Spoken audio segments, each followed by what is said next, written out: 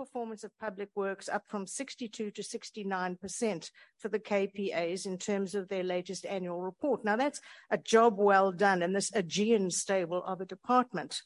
Additionally, he was the Deputy DG for Risk and Compliance there and has glowing references in terms of his efficiency and willingness to assist from my colleagues on the portfolio.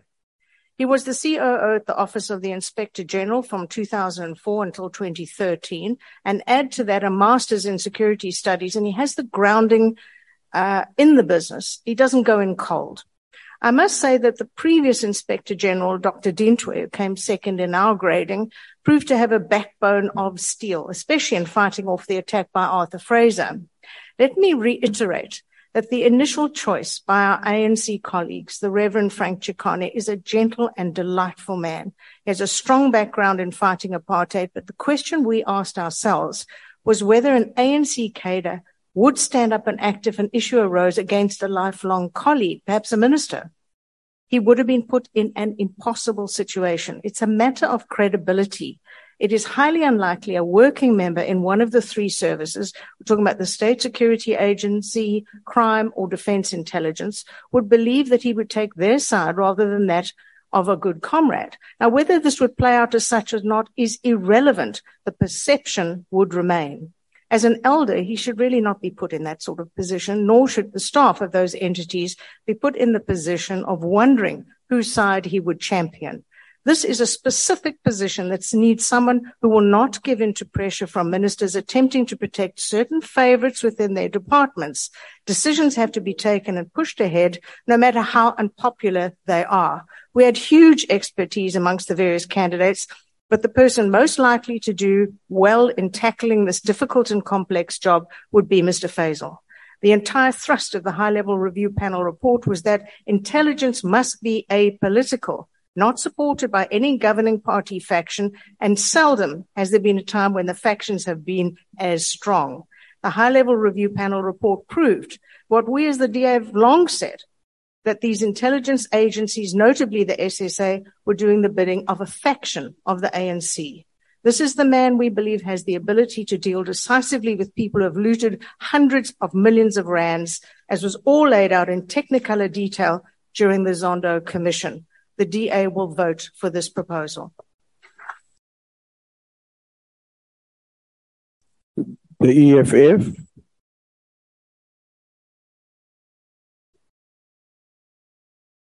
Is there a speaker from the EFF?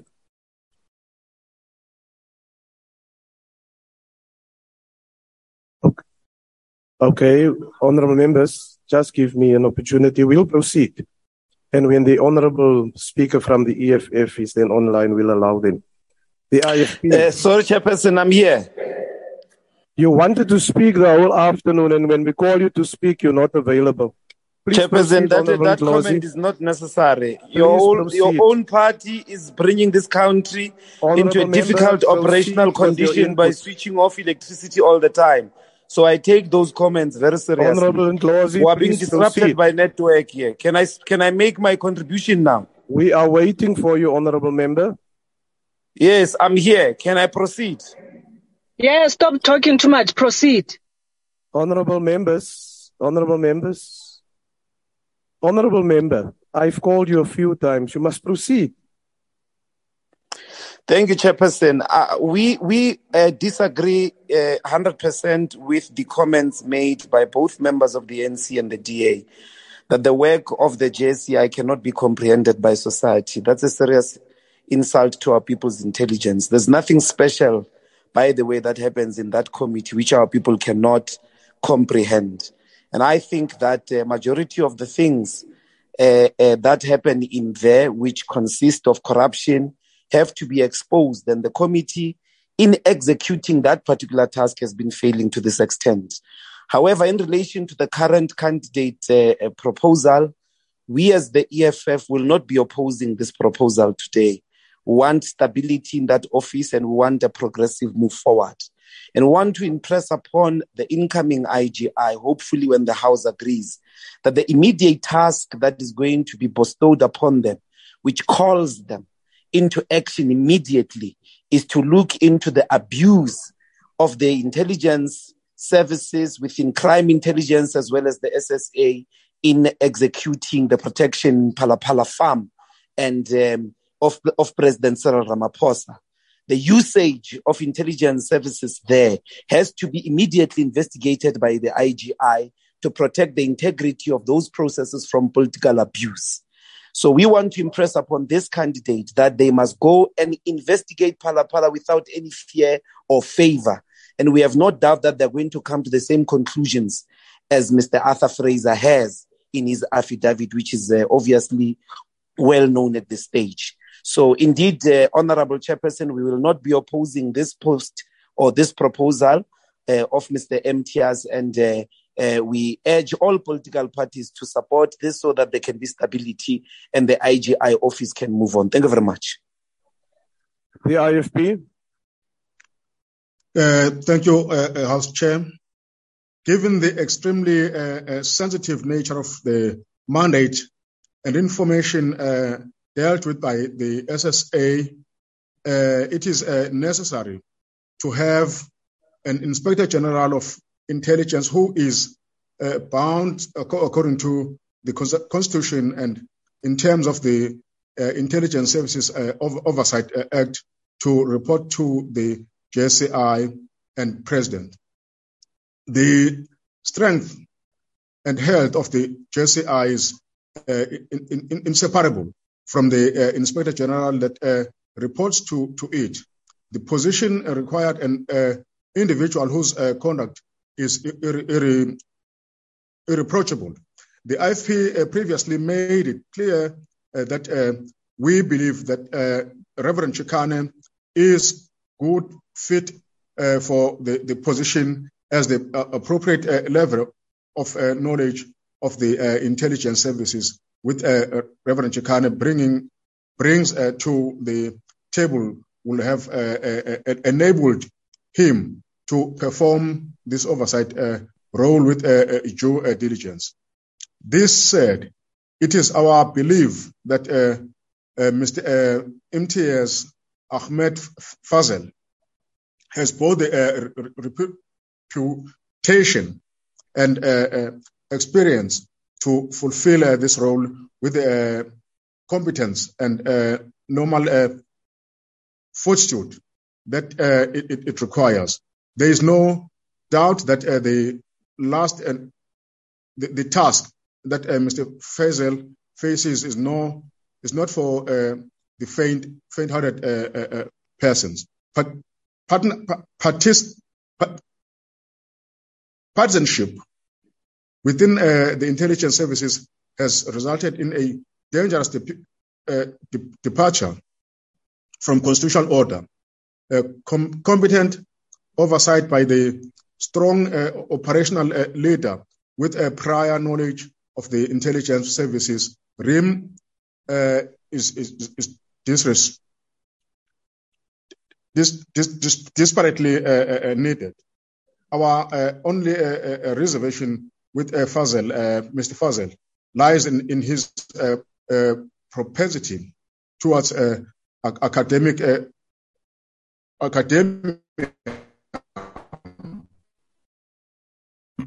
which could result in a between the decisions and in intentions of the IGI and the practical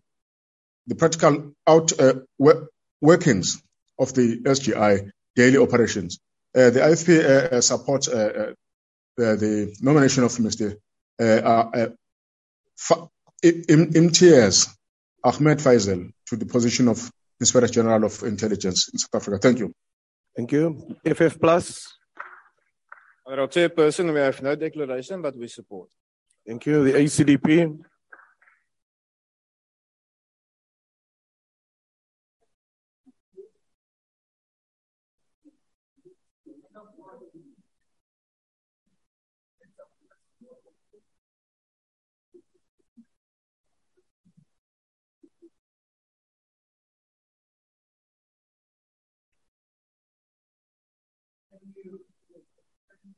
Switch on the microphone, honorable member. It's in front of you. Yes. Thank you, Chair. I will make no comment on our own statement, but let me continue by saying that the ACDP notes from the report of the Joint Standing Committee on Intelligence that the position of the Inspector General of Intelligence was advertised on the 2nd of June 2021, and the advertisement process yielded 25 CVs. After background screening and shortlisting, 12 candidates were shortlisted, and the committee resolved to nominate Mr. Imtiaz Ahmed Faisal for approval by the National Assembly and for recommendation by the President. I've had the pleasure of working with Mr. Faisal in the Public Works Department and have certainly found him to be an astute, knowledgeable, and competent individual. The ACDP is keenly aware that Section 7 of the Intelligence Services Oversight Act 40 of 1994 provides that the Inspector General will monitor intelligence and counterintelligence activities of the State Security Agency and the intelligence divisions of South Africa Police Services and National Defence Force, and will be accountable to the JSCI and responsible to the President and relevant ministers. Furthermore, the ACDP notes that the Office of the Public Protector must complement the Office of the Inspector General of Intelligence. This is because the roles of these two institutions relate to the monitoring and review of the activities of the executive arm of government to ensure that there is no abuse of power and that there is compliance with the applicable laws by the executive and its employees. In the light of the Dollargate or Pala scandal, the ACDP calls on the officers of the Public Protector and the new to be appointed Inspector General of Intelligence to fulfill their mandate in holding the President to account without fear, favor, or prejudice. The ACDP supports the nomination. I thank you. Thank you. The UDM. The ATM. Good. House Chair, we support the nomination. Thank you. Thank you. The NFP. Thank you very much, Chairperson. Chairperson, I just wanted to raise my concern with Honorable Markey. Sometimes we have the qualification and don't deliver the goods. Sometimes we have the experience and we don't. And sometimes we have both. And you can see the state we are in many, many department structures throughout the country currently. But in the case of Imtiaz Ahmed Faisal, we are satisfied that he's got the necessary qualifications, the skills, and more importantly, Chairperson, his past performance speaks volume of his ability to be able to perform his duty without any fear or favor.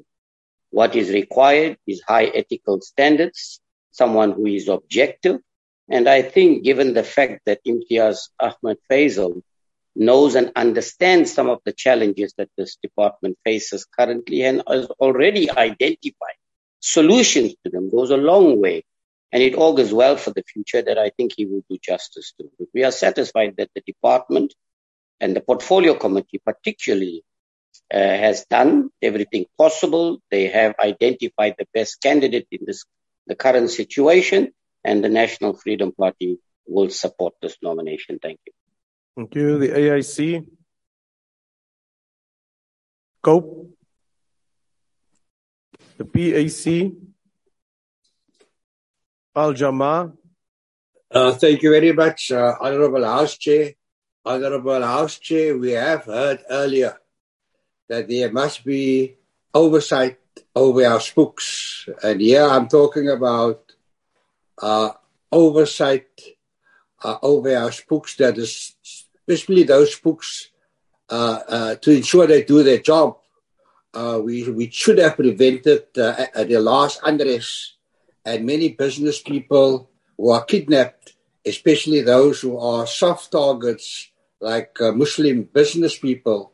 So we don't have sheikhs in the mosque calling for what amounts to be a call for jihad in the case of the kidnapping of Mr. Parker in Imam Abdullah Harun Road. personal safety in our homes, in our streets, in our shopping centers, and in front of our businesses must be the priority of Mr. Faisal. Otherwise, he has failed. We feel that he will do that, and he will make a success of the job, and Al Jamaa supports his appointment. Thank you very much. Thank you. The ANC.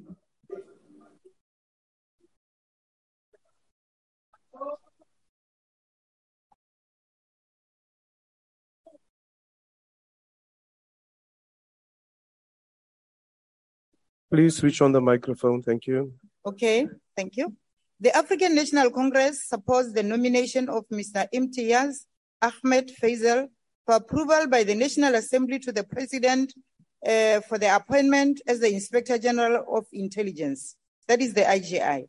The position of the IGI plays a critical role in the intelligence services, as it, amongst other things, ensure the monitoring and review of the operations of the intelligence services of our country. The role of the IGI and his or her office must be understood as that of foot soldiers of the JCI. The IGI goes to the areas which the JCI cannot access due to time and other constraints, and then report to the committee. A stronger IGI results in stronger oversight of the committee. The recommendation for the President to appoint Mr. Faisal as the IGI comes at a critical time in our country, as our government is in the process of restoring and strengthening the capacity of intelligence to ensure peace and stability in our country. The recommendations made by the Judicial Commission of Inquiry into allegations of state capture, corruption and fraud in the public sector, including organs of state, better known as the Zondo Commission, did not come as a surprise to the JCI. They confirmed what we already knew and were hard at work addressing them. In addition, the high-level review panel and the expert panel on the July 2021 unrest made it important recommendations that should be considered for implementation by the intelligence services. One of the overarching recommendations was the splitting of the State Security Agency into domestic agency and a foreign service. As the JCI, we await the bill to separate the agency.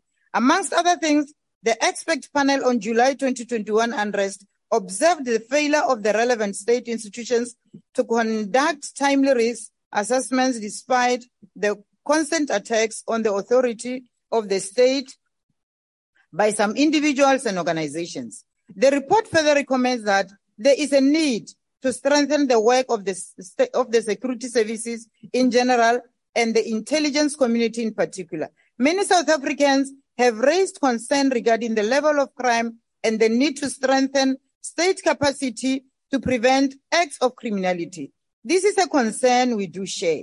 We, however, believe that the government is moving in the right direction to strengthen the capacity of the security services. We are encouraged by the appointment of senior officials within security cluster by the President and believe that these appointments will continue to the strengthening of the capacity of the security services.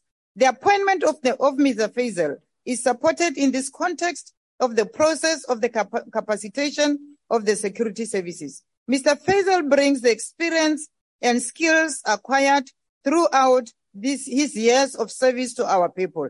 Despite his current position as the Deputy Director General in the Department of Public Works and Infrastructure, Mr. Faisal also served as consultant to the Ministry of Intelligence Services between 1997 and 2000, and as acting COO in the Office of the IGI from 2002 to 2003. It was during his tenure in the Office of the IGI that he gained invaluable experience and knowledge of the intelligence services. His master's degree in security studies from the University of Pretoria adds to his knowledge and expertise in the sector of security. As the Joint Standing Committee of Intelligence, we will continue to play oversight role to ensure that Mr. Faisal, if appointed, and his team remains accountable to the committee. We will ensure that they perform their duties for the safety and stability of our country. We recommend that the President appoints Mr. Imtiaz Ahmed Faisal to the position of the Inspector General of Intelligence. The ANC supports the nomination. Thank you. Thank you, honorable members. That concludes the declarations, and I now put the question. Are there any objections to the approval by the House of the nomination of Mr. Imtiaz Ahmad Faisal for appointment as Inspector General of Intelligence Services? Are there any objections? Order. Honorable members, in terms of Section 7, subsection 1 of the Intelligence Services Oversight Act of 1994, the person nominated for appointment as Inspector General of Intelligence Services must be approved by a 2/3 majority of members in the Assembly. Although a division has not been demanded, members are required to record their support for the nomination. The bells will be rung for 5 minutes. Recording stopped.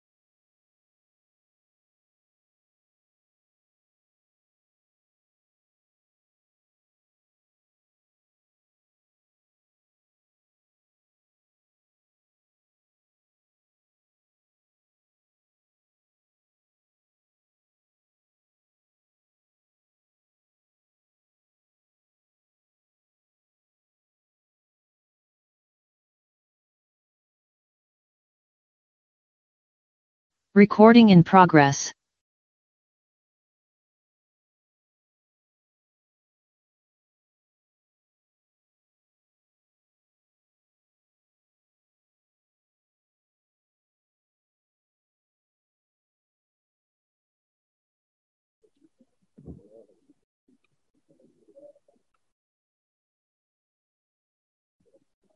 Order, honorable members. Will you please take up your seats?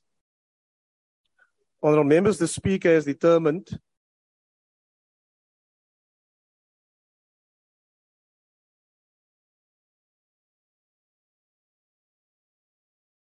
Honorable members, the Speaker has determined that in accordance with the rules, a manual voting procedure will be used.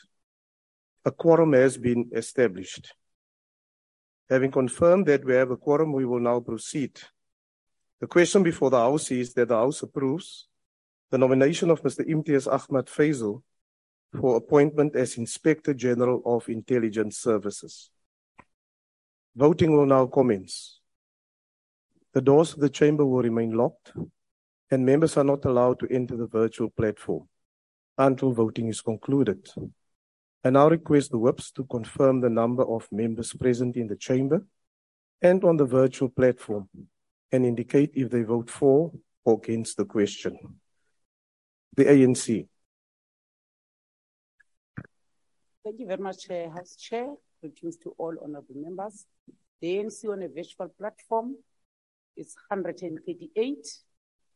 In-person attendance here is 63, totaling up to 201, and we are voting in full support.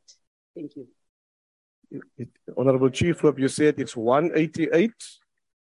Honorable Chief Whip, you indicated is 188 on the virtual platform or 138?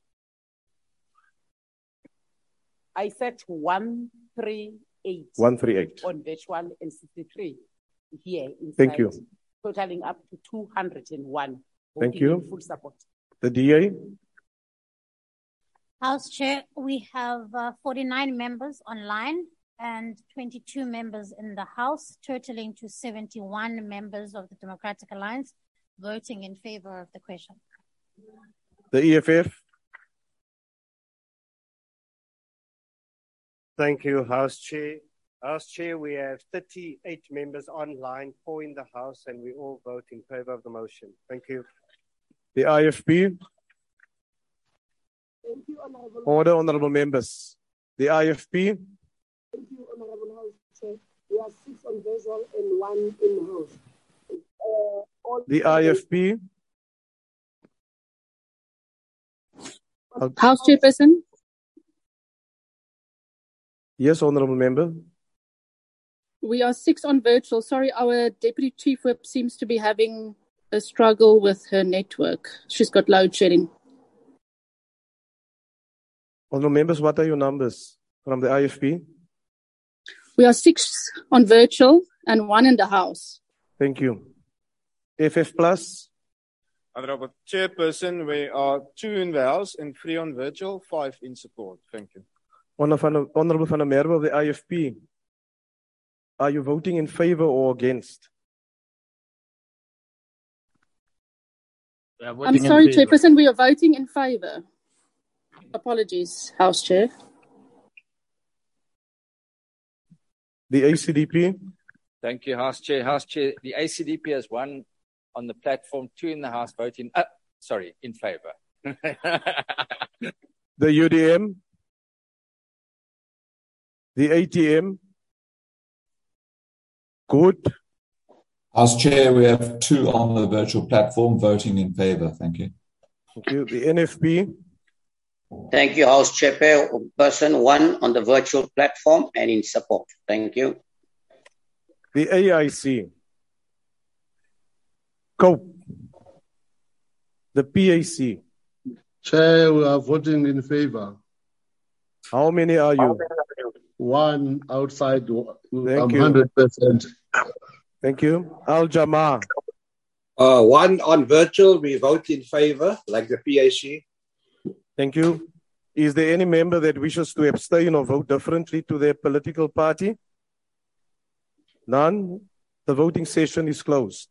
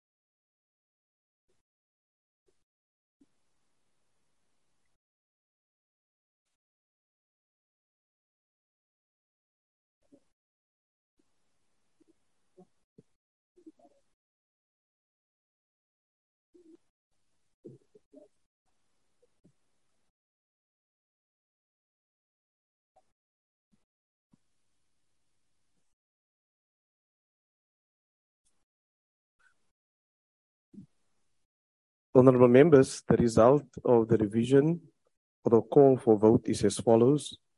Those in favour 334, no one voted against, and there's no abstentions. The question is approved. Mr. Imtiaz Ahmad Faisal is accordingly recommended for appointment as Inspector General of Intelligence Services. The Secretary will read the second order. Consideration of recommendation of candidates to fill 4 vacancies on Independent Communications Authority of South Africa. I will now invite the chairperson of the committee, the Honourable Manelli, to introduce the report.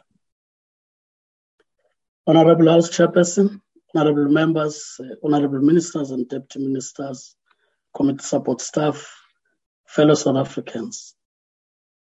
The Portfolio Committee on Communications, the committee having received the referral from the Speaker of the National Assembly in line with the request from respective ministers for the filling of vacancies in ICASA, 4 vacancies in particular. It met on the 15th of March, 2022, and the committee unanimously agreed to adopt a detailed report circulated to all honourable members of this House. The committee, taking into account both existing boards and council members and the candidates to be recommended in the respective entity, in this case ICASA, looking at skills demographics, task at hand, and the performance of candidates in the interviews, made the recommendations to this august House on the 24th of March 2022 in a consolidated report that took into account the filling of vacancies in MDDA, SABC, and the 4 vacancies at ICASA. The committee recommended the following for ICASA Council: 1, Advocate Dimakato Kocha as a returning councillor; 2, Ms. Nomputuko Nontombana; 3, Ms. Tikeleti Mushi; 4, Ms. Thabisa Faye; 5, Ms. Ndombiza Sitole; 6, Ms. Setu Komo; 7, Ms. Rosena Gal. The key observation to make in the recommendation, as stated, it's 7 names instead of the 6 names requirement in terms of the Act. This is informed by financial prudency on the side of the committee in case of declines, given the time it has taken to finalize the report. Hello. Indeed, Honourable House Chair. Hello. A later dated 2nd June 2022 was received from the Minister of Communications and Digital Technologies requesting the Assembly to approve the appointment of the following 4 candidates for appointment to the ICASA Council in terms of Section 5(1) capital letter B of the Independent Communications Authority of South Africa Act 13 of 2000, which is 1, Advocate Dimakato Kusha; 2, Ms. Nomputuko Nondombana; 3, Ms. Tikeleti Mushi; and 4, Ms. Thabisa Faye. While the committee was in the process of considering the minister's request, a letter dated 18 August 2022 was received from Advocate Dimakato Kusha, indicating that she was no longer available for appointment to the ICASA Council. A letter dated 22 August 2022 was received from the Minister of Communications and Digital Technologies, indicating to the National Assembly that Advocate Dimakato Kusha's name has been withdrawn from the process as a prospective councillor of ICASA, and that Ms. Ndombiza Sitole has been recommended as the 4th candidate.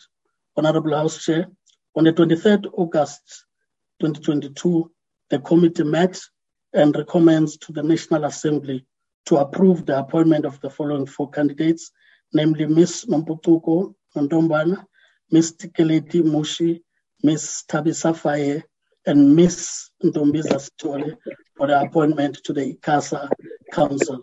We present the report for consideration of the House and approval for the minister to proceed to appoint the 4 councillors for ICASA. I thank you, Honourable House Chair. Thank you, Honourable Chair Maneli.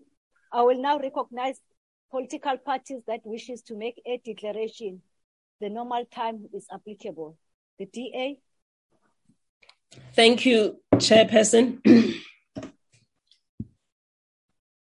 Chairperson, while the work of the Independent Communications Authority of South Africa might mean very little to the men on the street, the work that this entity does touches every aspect, I beg your pardon, Chairperson, touches every aspect of the people's lives. As the Democratic Alliance, we believe that the onus is on us as elected public representatives to ensure that state-owned companies such as ICASA do deliver on their legislative mandate. At the inception of the ICASA Board of Directors nomination, 71 nominations were received, but 69 were considered for shortlisting following the withdrawal of 2 candidates from the nomination process. Chairperson, it is worth noting that the various committee discussions that finalized the recommendations subsequent to the shortlisting were refreshingly inclusive of all parties in the subcommittee and sought consensus to ensure that there is a fair, balanced, and accommodating of different party preferred candidates based on their skills and expertise. The Democratic Alliance notes that the ranked candidates are based on performance in interviews and sound understanding, I beg your pardon, of the requirement to fulfill the obligations as ICASA Council members. The committee further recommended extra 2 names to avoid a situation where it will have to reconvene interviews in the event of the candidate not being able to take up the position for one reason or another. Chairperson, in welcoming the new board members, the DA notes the June resignation of the former chairperson of ICASA, Dr. Gyabetsu Mudimu-Eng. This came as a shock to the portfolio committee and indeed to the sector. Dr. Mudimu-Eng and his team oversaw the successful completion of South Africa's long-awaited spectrum auction sale, achieving what had become the elusive government pet project, raking in 14.4 billion to the national treasury, which the DA hopes will be reinvested into the sector to help improve access to telecommunications, especially in the rural areas of South Africa.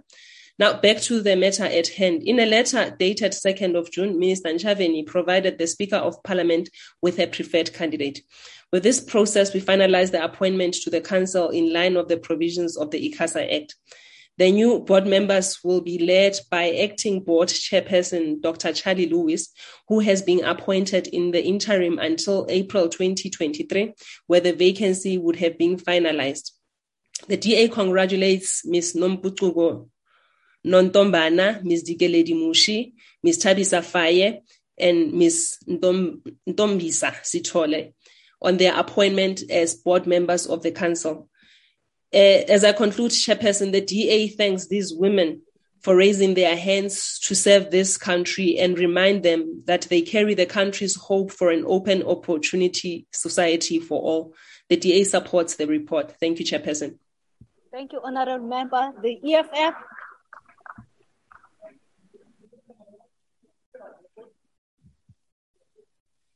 Thank you, Chairperson. Chairperson, the Independent Communications Authority of South Africa is a crucial institution and vital for the growth of our democracy. It has to create opportunities for smaller participants in the communications and broadcasting industry to stake their claim. The recent announcement to make more radio frequency spectrum available to telecommunications operators wanting to provide broadband services is an indication of the important role it can play, but only if it can shed the factional political interests and serve the people of the country impartially. To do this, it needs leaders who are transformational and committed to the growth of the media space in the country, particularly community radio stations. We are pleased that all the names recommended for appointment are women, and one of them previously served a term as a councillor at ICASA. We're also pleased that there are no immediately identifiable link between the names and the ruling party politics that has characterized appointments to public bodies in the past. We would like to plead with the incoming councillors to work towards resolving some of the issues ICASA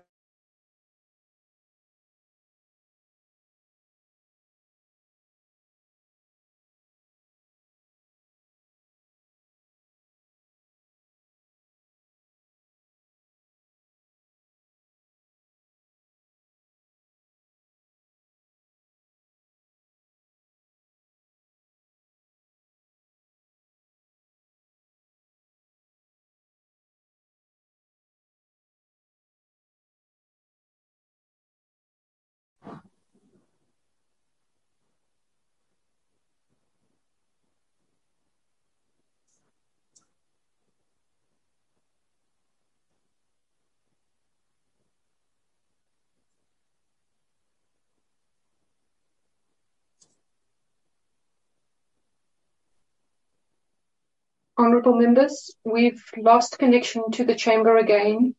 We will re-establish that connection. Our apologies. Recording stopped.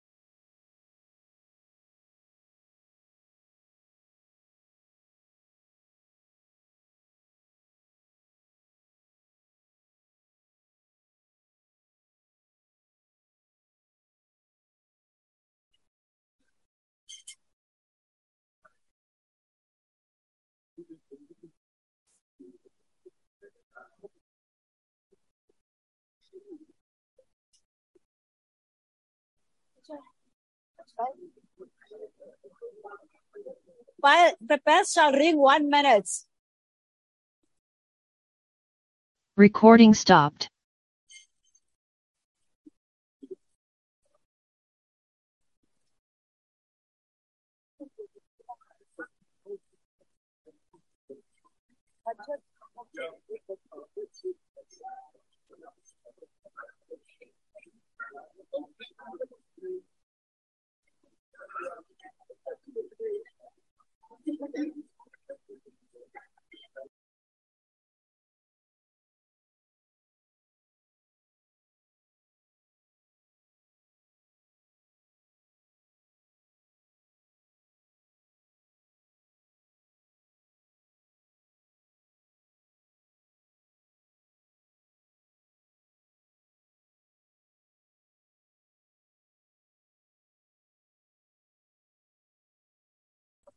We shall proceed, honorable members. I recognize the IFP from virtual platform.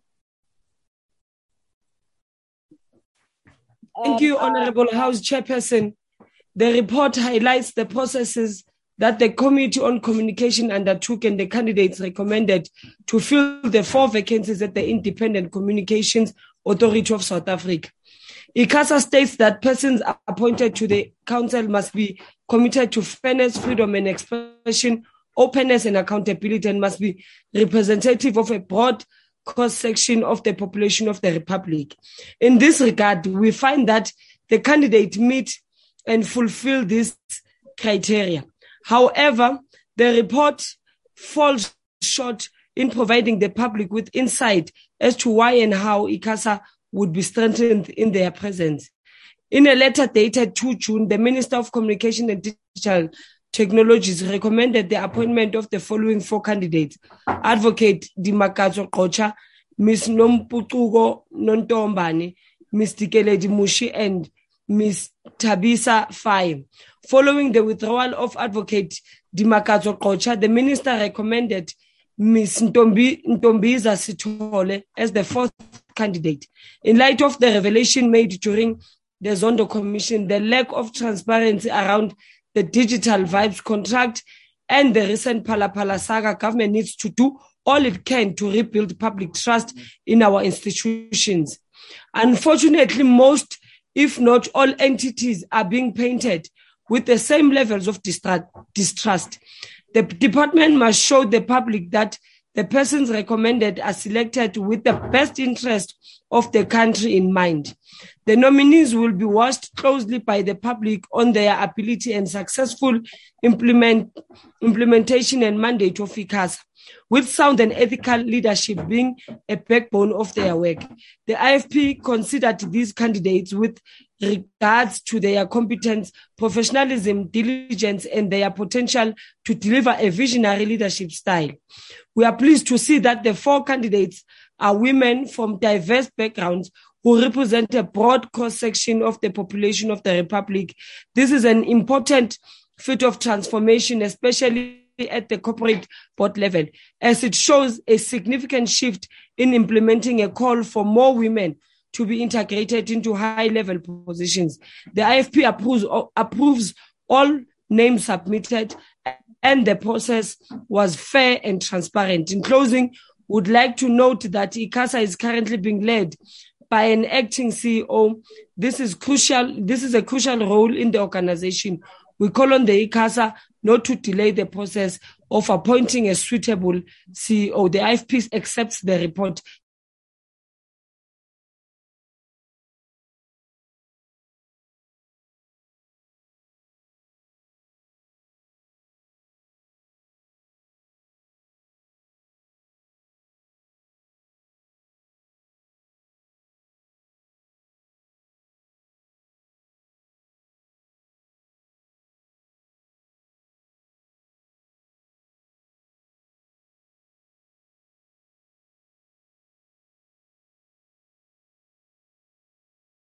Person, in support of these nominees, I want to raise a very important point, Chairperson. I see a lot of emphasis is being put on the fact that all these nominees are women. And we might be undermining them if we only refer to them as women in the information that is provided, I'm not a member of this committee, we are quite satisfied that they have the necessary qualifications, the expertise, the skills, the capacity, and the integrity to take this particular council forward. So I thought I must just raise that, because otherwise it will start looking as if that, we are nominating these people or appointing them because they are women specifically. And that will not be doing justice to these candidates who I believe have fared very well with, I think, the very large number and the laborious task that the committee had with in being able to identify particularly these four candidates as the best candidates for the position of council, the National Freedom Party supporters. Thank you. Thank you. I now recognize the AIC. COPE. PAC. Al-Jama. Thank you, Honorable House Chair. Honorable House Chair, we must recognize those recommended as being very, very competent and also as being women. It's very important that we push the women agenda. We hope that 4 new appointees will result in some policy changes. It was not correct for ICASA all the years to deny opposition political parties airtime on community radio stations, which prevented them from holding the executive to account in all 3 tiers of government. Community radio stations are dead scared to give members of opposition political parties airtime because they are questioned whether it is equitable. There must be freedom for community radio stations to give the opposition political party airtime so we can hold all 3 tiers of government accountable. We wish the 4 candidates well if they are appointed by this assembly. Thank you very much, Honourable House Chair. Thank you. I now recognize the ANC. ANC. Thank you, Honourable Chairperson and honourable members. The 3rd edition of the Deloitte Global Center for Corporate Governance publication indicates that the recent legislative efforts and other initiatives have helped bring women representation in the board to higher levels globally. However, nearly 90% of the world's board seats are still occupied by men. The late American Supreme Justice Ruth Bader Ginsburg once said, I quote, "Women belong in all places where decisions are being made," a close quote. Chairperson, the African National Congress supports the appointment of Nomputuko Nontombana, Ms. Tikeleti Mushi, Ms. Thabisa Faye, and Ms. Ntombiza Sithole onto the ICASA. We are confident that they will enhance the work of the board and they will ensure that the regulator efficiently and effectively executes its mandate. In March this year, Honourable Chair, ICASA successfully concluded spectrum auction to which it was able to raise 4.4 billion rands towards the national fiscus. This marked a significant milestone in government economics reform agenda as the last auction was conducted 17 years ago. The ANC applauds the good work of the regulator as led by its former board chairperson as well as the CEO. The licensing of the high demand spectrum has been accompanied by agreed social obligation to connect 18,520 public schools, 5,731 public health facilities, 8,241 offices of traditional authorities, as well as 1,150 police stations over a period of 3 years. This will benefit many communities in the rural areas and the townships in our country. The allocation of high demand spectrum increases broadband connectivity and lowers the cost of voice and data communication. Network operators are also using broadband spectrum allocation to expand the 4G and 5G technologies. As the President of the Republic once said, I quote, Like the minerals wealth that lies beneath our soil, radio spectrum is a valuable national resource that needs to be used for the benefit also of all South Africans. Close quote. Honorable members, the COVID-19 pandemic has exposed the digital divide that exists in our country. It is therefore incumbent upon us to work tirelessly to ensure that as we embark on a long journey of reconstruction and recovery, no one gets left behind.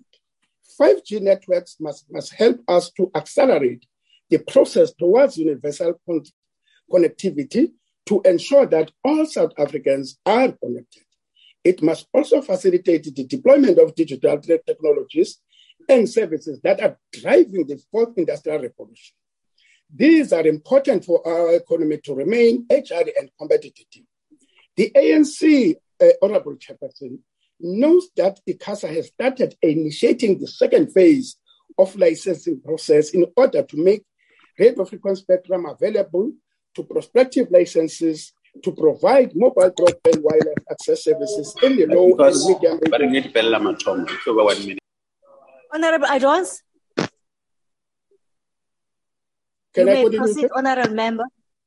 We hope that Honorable Chairperson process is going to make soon for smaller players to actually participate.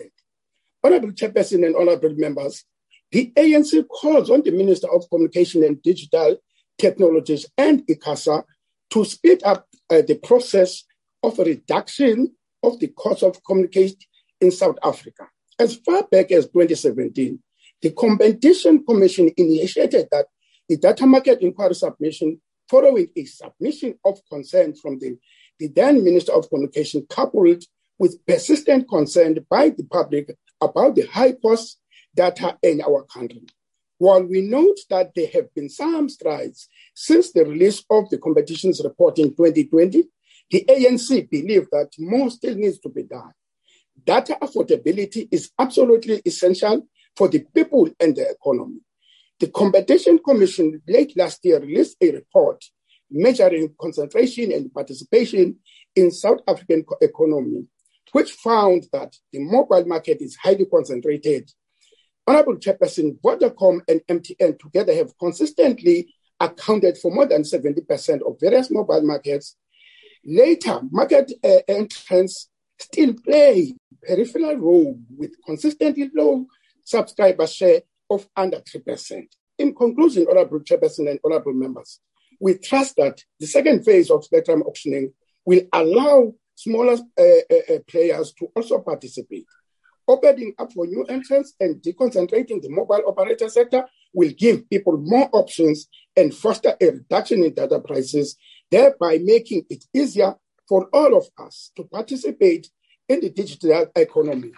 Then the high levels of concentration we are seeing today can be regarded as stifling economic inclusion. Once again, Honorable Chairperson, the ANC support this report and its recommendations. Thank you very much, Honorable Chairperson and honorable members.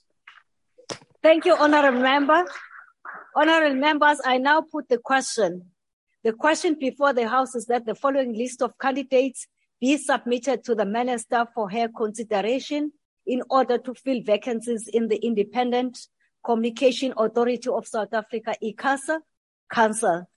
Ms. Nomputuko Tombana, Ms. Dikeledi Mushi, Ms. Tabisa Faye, Ms. Tombiza Sitole. Are there any objections, honorable members? No objections, the motion agreed to. The list of candidates will be forwarded to the Minister of Communication and Digital Technologies for her consideration. The Secretary will now read the third order of the day.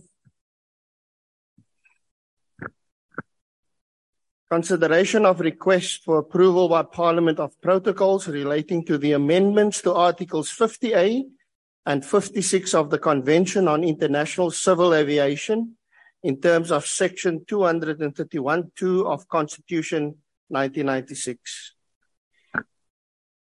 I now recognize Honorable MJ Zwane, the chairperson, to introduce the report.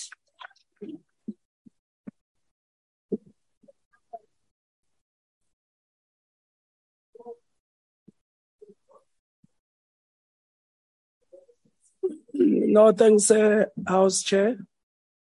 Let me take this opportunity to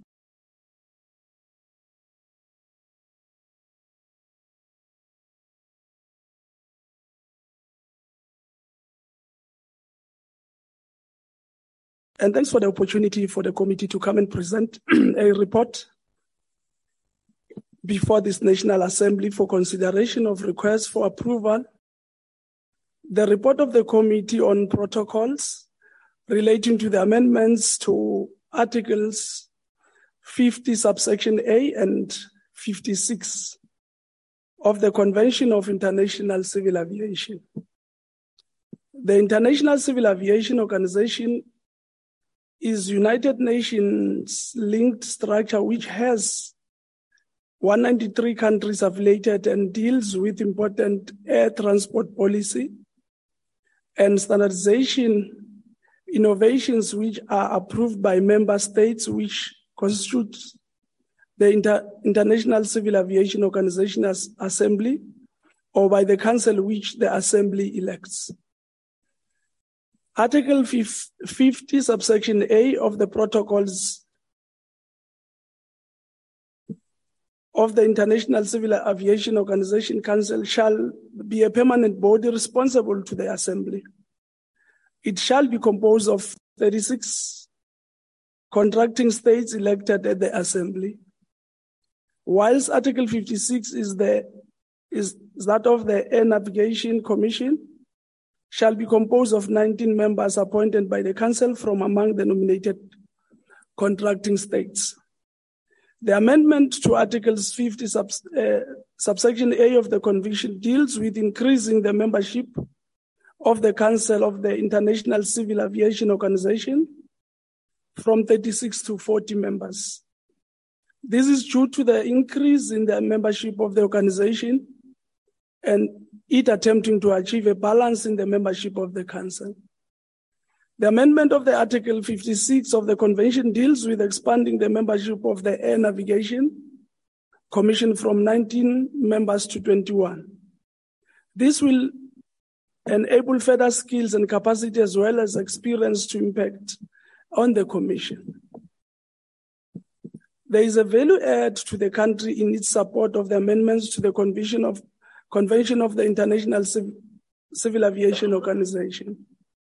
The International Civil Aviation Organization develops new civil aviation transport policy and ensures the operations of the industry occurs on global standards, and therefore, South Africa should remain at the helm of new international policy, thinking and standards for the functioning of the domestic and regional civil aviation industry. These amendments will have a positive impact on the development of African airspace as the organization seeks to accommodate increasing membership and ensure a balance of members in the Council and on the Air Navigation Commission. It is important that the civil aviation mode of transport is enabled to recover from the effects of the COVID-19 pandemic, as it has not fully recovered to its peak prior to the COVID-19 pandemic. The civil aviation industry in our country has been negatively impacted upon during this period. It is therefore critical that this mode of transport is able to recover both domestically and in the region. Our country must remain a leader in enforcing international best practice in the civil aviation industry. Our economic development also depends on the development of and growth of the civil aviation industry as a critical mode of transport. The tourism industry is a critical point of inclusive economic growth and development.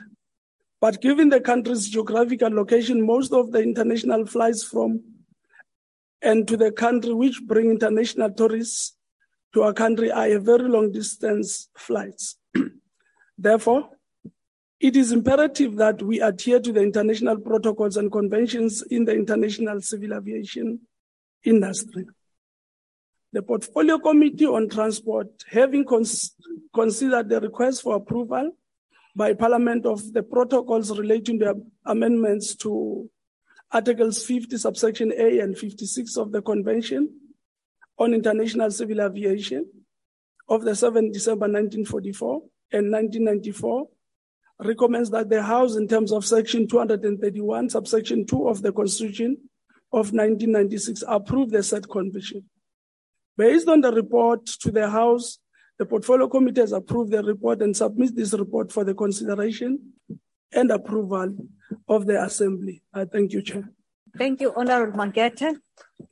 I will now recognize political parties that wishes to make a declaration.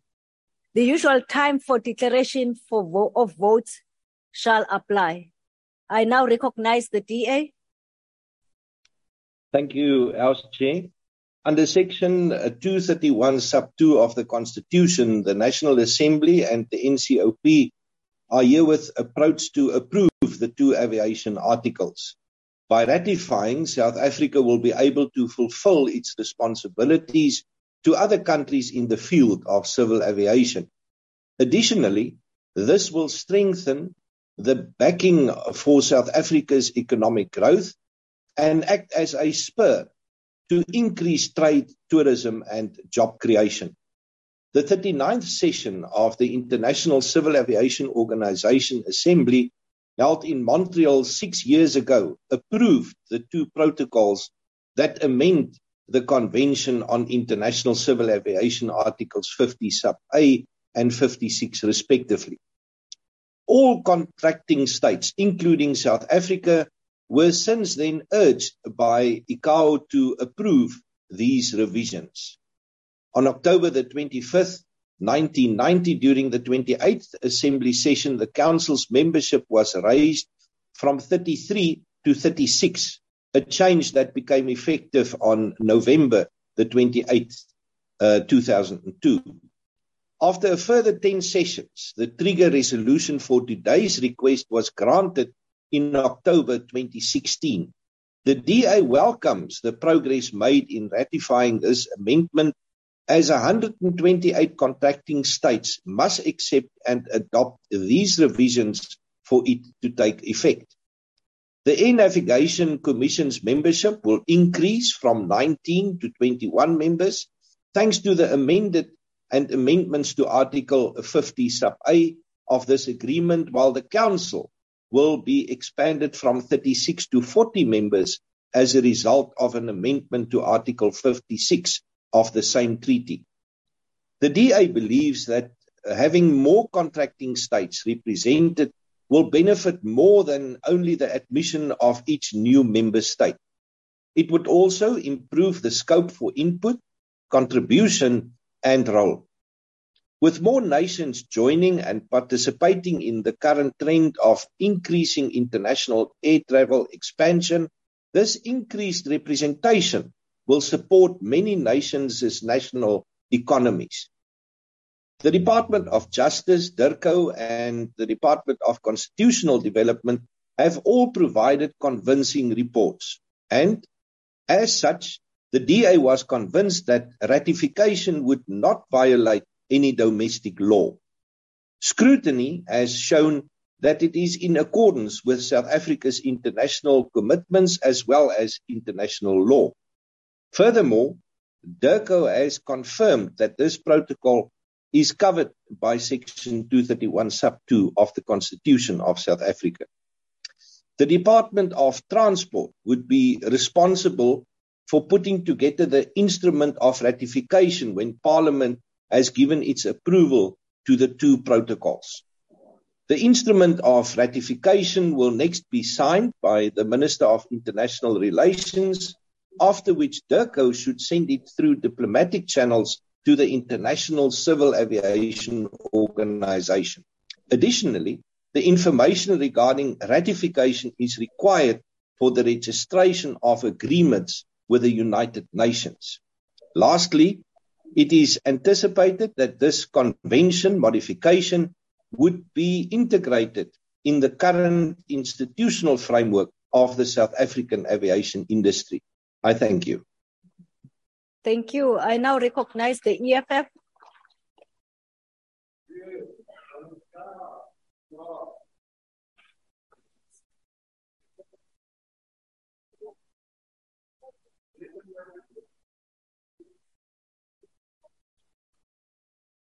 Thank you.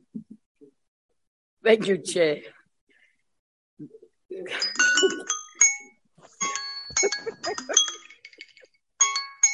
EM Mapulane.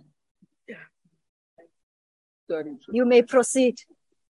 Chairperson, the proposal is to amend Article 50, subsection A and 56 of the Convention on the International Civil Aviation 1944, usually referred to as the Chicago Convention, to increase the size of the Council of the International Civil Aviation Organization.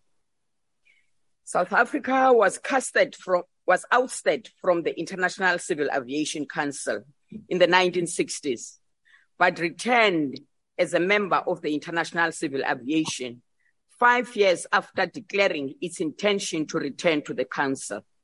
As a result, the Council membership increased from 33 to 36. We are in support of the aims and objectives of the Convention, which focuses on safety and navigation capacity, aircraft registration, and efficiency.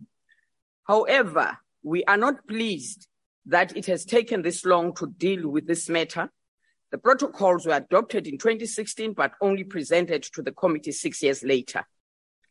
Additionally, there are no guarantees on involvement of other African states with the increasing in membership.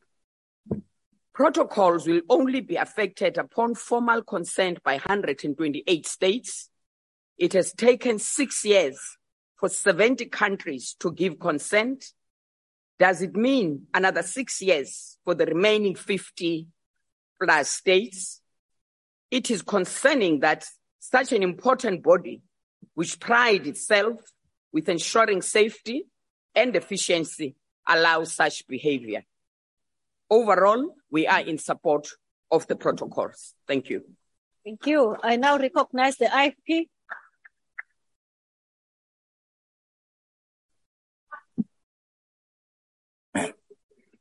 Thank you, Honorable Chairperson. The Convention on International Civil Aviation established the International Civil Aviation Organization. Honorable Jobe, 1 minute. Honorable members, your voices are overshouting the voice of the speaker. If you may just make sure that you take care of your voices. Thank you. You may proceed, Jobe. The Convention of International Civil Aviation established the International Civil Organization, a significant organization that built voluntary membership with international government to cooperate on their transportation matters. Articles 50A and 56 of the Convention speak to the increase in membership of the Council. The increase in membership is welcome as the IP support the diversity of inclusions of input from any area of membership in how best practice could mutually benefit the aviations. While the ICAO is not a global regulator of air travel, it relies on consensus from its life members to adopt new standards in the industry. The approach of this organization is to maintain a level of independence for member states while agreeing on the standard and diplomatic agreement in air traveling. Chairperson, why South Africa is a member of this specialized agency. As a nation under the current and prior democratic administration, we would not keep a sustainable airline company that deliver a profit afloat. On other global priorities on this agency is to stimulate economic growth. The IP believes that we should capitalize on our membership to ICAO, given the current economic strain that our country is under. The Department of Transport must engage thoroughly with this organization to understand how South Africa may benefit from its membership.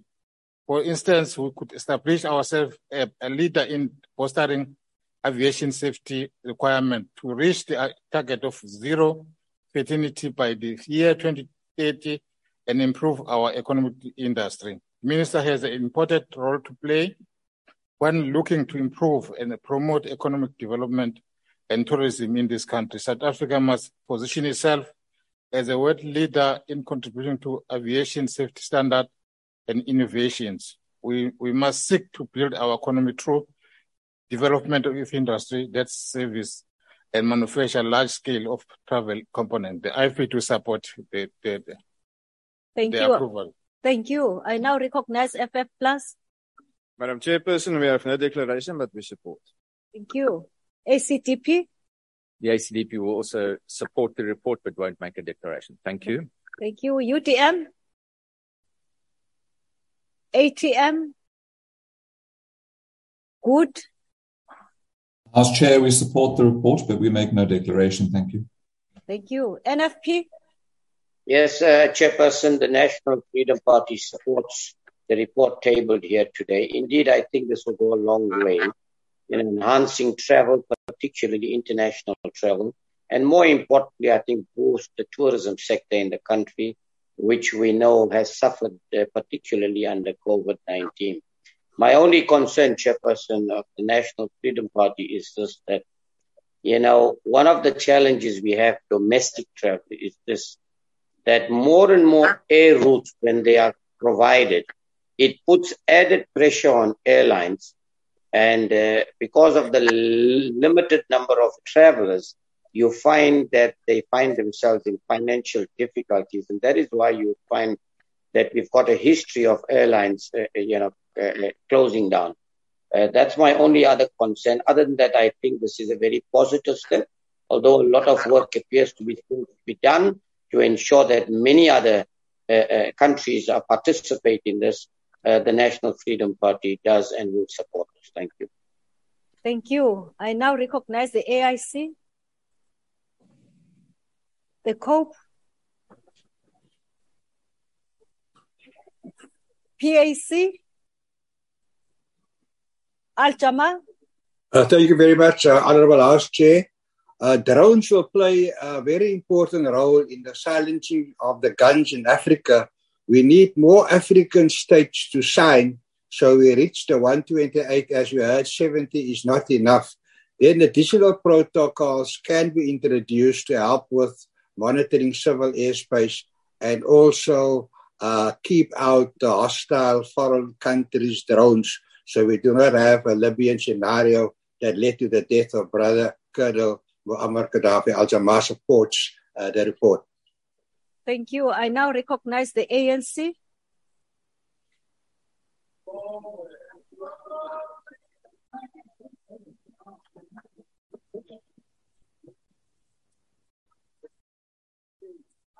Muhulisei Murangadzuro Chimebi Chihuruane Vopemi Majodina Chimebi Mutusa Chimebi Vo Doris Tlagude Ziministara Zirehone na vatusa ziministara mirado ya butano ya lushaka vadzulapo va Afrika Tshipembe ndi avaresha ngano mathabama a ḓuvha ḽa ṋamusi. I am rising on behalf of the African National Congress to support the report on the ratification of protocols relating to the amendment of Articles 50, subsection A and 56 of the Convention on International Civil Aviation Organization. South Africa has been a member of the International Civil Aviation Organization, ratified the Chicago Convention on the 4th of April, 1947. This organization supports diplomacy and cooperation in air transport amongst the member states whom are signatory states to the Chicago Convention in 1944. The core competence of the organization is to facilitate dialogue and cooperation in air transport, as well as develop explore and develop common global standards for international air travel amongst member states. And it must be established on the basis of equality of opportunity and operated soundly and economically to avoid friction and to promote that cooperation between nations and peoples upon which the peace of the world depends. South Africa traditionally maintain the highest international standard in the civil aviation industry from a regulatory and safety point of view, and therefore has a safety record second to none.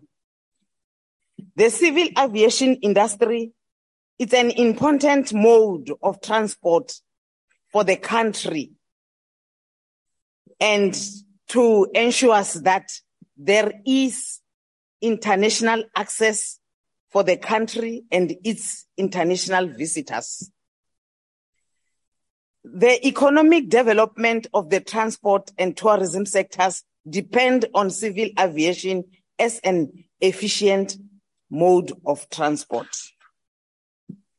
The amendments are necessary due to an increase in the membership of the International Civil Aviation Organization and the expansion of international air transport. The current membership of the ICAO needs to strike a balance of new members of the organization.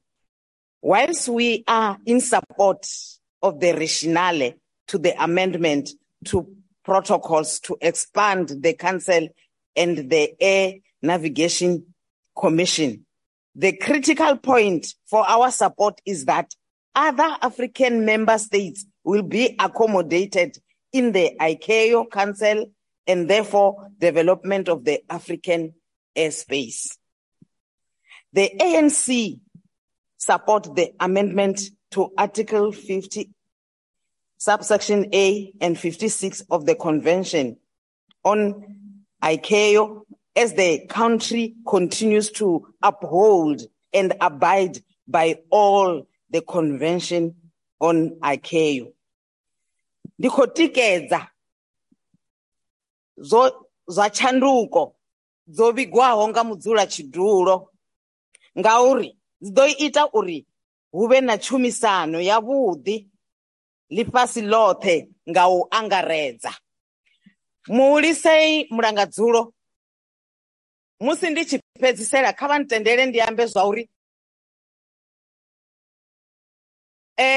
vhashumisani na nṋe kha komiti vho fulufhedzea vha amba zwe ra zwi amba kha dzulo ḽe ravha naḽo kha muṱangano. Kha vha vhavhandele zwanḓa ngauri vho amba zwe ra zwi amba ndi zwone zwe vha vhona muṅwe na muṅwe a khou tikedza.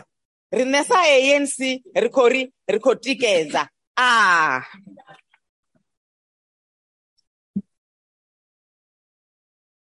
Thank you, Honorable Member. Are there any objections to the approval of protocols relating to the amendments to Articles 50A and 56 of the Convention on International Civil Aviation as it appears on the order paper? None. The report is agreed to. We now proceed to the fourth order. The Secretary will read the fourth order.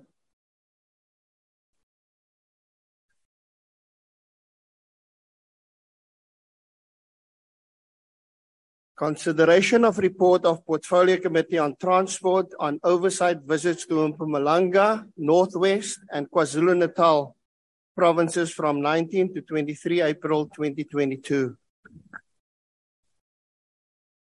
Honorable Zwane.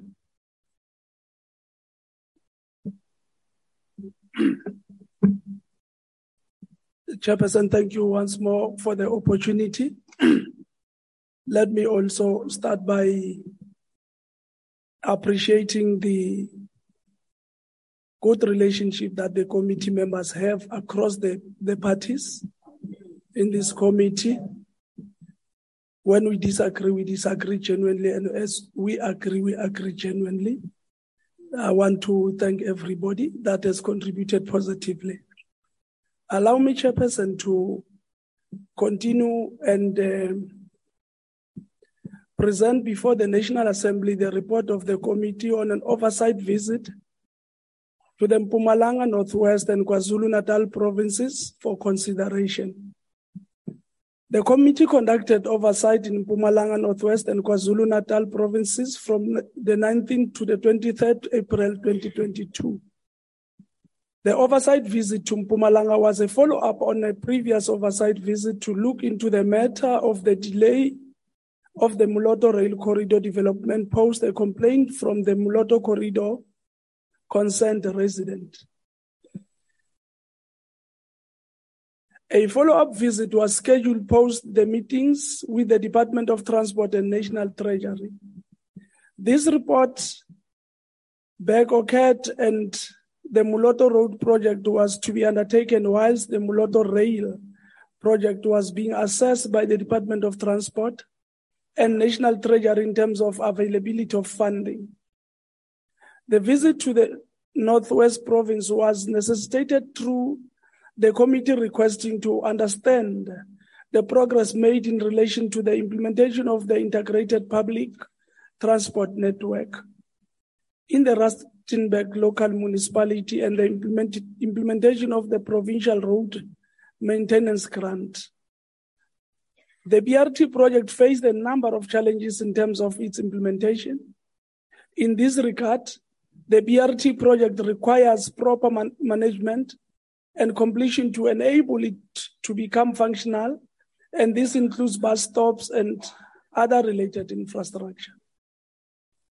The road infrastructure which was visited requires ongoing maintenance, and the committee sought to understand this challenge in relation to the provincial road maintenance grant. A large number of roads in the province have also been transferred to SANRAL. It is important that with current budget constraints, that the road maintenance grant is optimally utilized for achieving that goal. The visit to the Okahlamba local municipality, that is KwaZulu-Natal province, was necessitated through a petition from residents calling on the National Assembly to investigate the state of roads in the community. The committee met with the delegation which submitted the petition and undertook oversight of the roads in that area. A separate report has been submitted to the House on this matter with observations and recommendations. The oversight visit to the Umsunduzi local municipality to focus on the implementation of the integrated public transport network grant, as the department reported delays in the implementation of the IPTN grant. The project was suspended in 2019, and most of the infrastructure has been completed. The project delays were due to the project development, objections, and non-responsive bidders. The municipality sought the reinstatement of the project. The report makes important observations and recommendations on each of the visits. The department must provide the committee with reports on the Moloto road and rail projects. In relation to the Northwest Province, the department and municipality requires to ensure the development of the BRT system within 3 months, and if the service is not functional, then funding should be withdrawn in 6 months. The committee requires a regular report on the provincial road maintenance grant, as this is critical for ensuring that there is maintenance of the road network. It is critical that there is value for money in relation to the road maintenance contracts. The development of the BRT transport system in Umsunduzi local municipality, if reinstated, will also have to ensure its full implementation of, and the committee will seek reports on the progress of this project. The committee, as part of its 18th oversight, assesses the budget and actual spend of these projects as it is critical part of developing an efficient public transport sector. Public transport is an important part of ensuring job creation and inclusive economic development.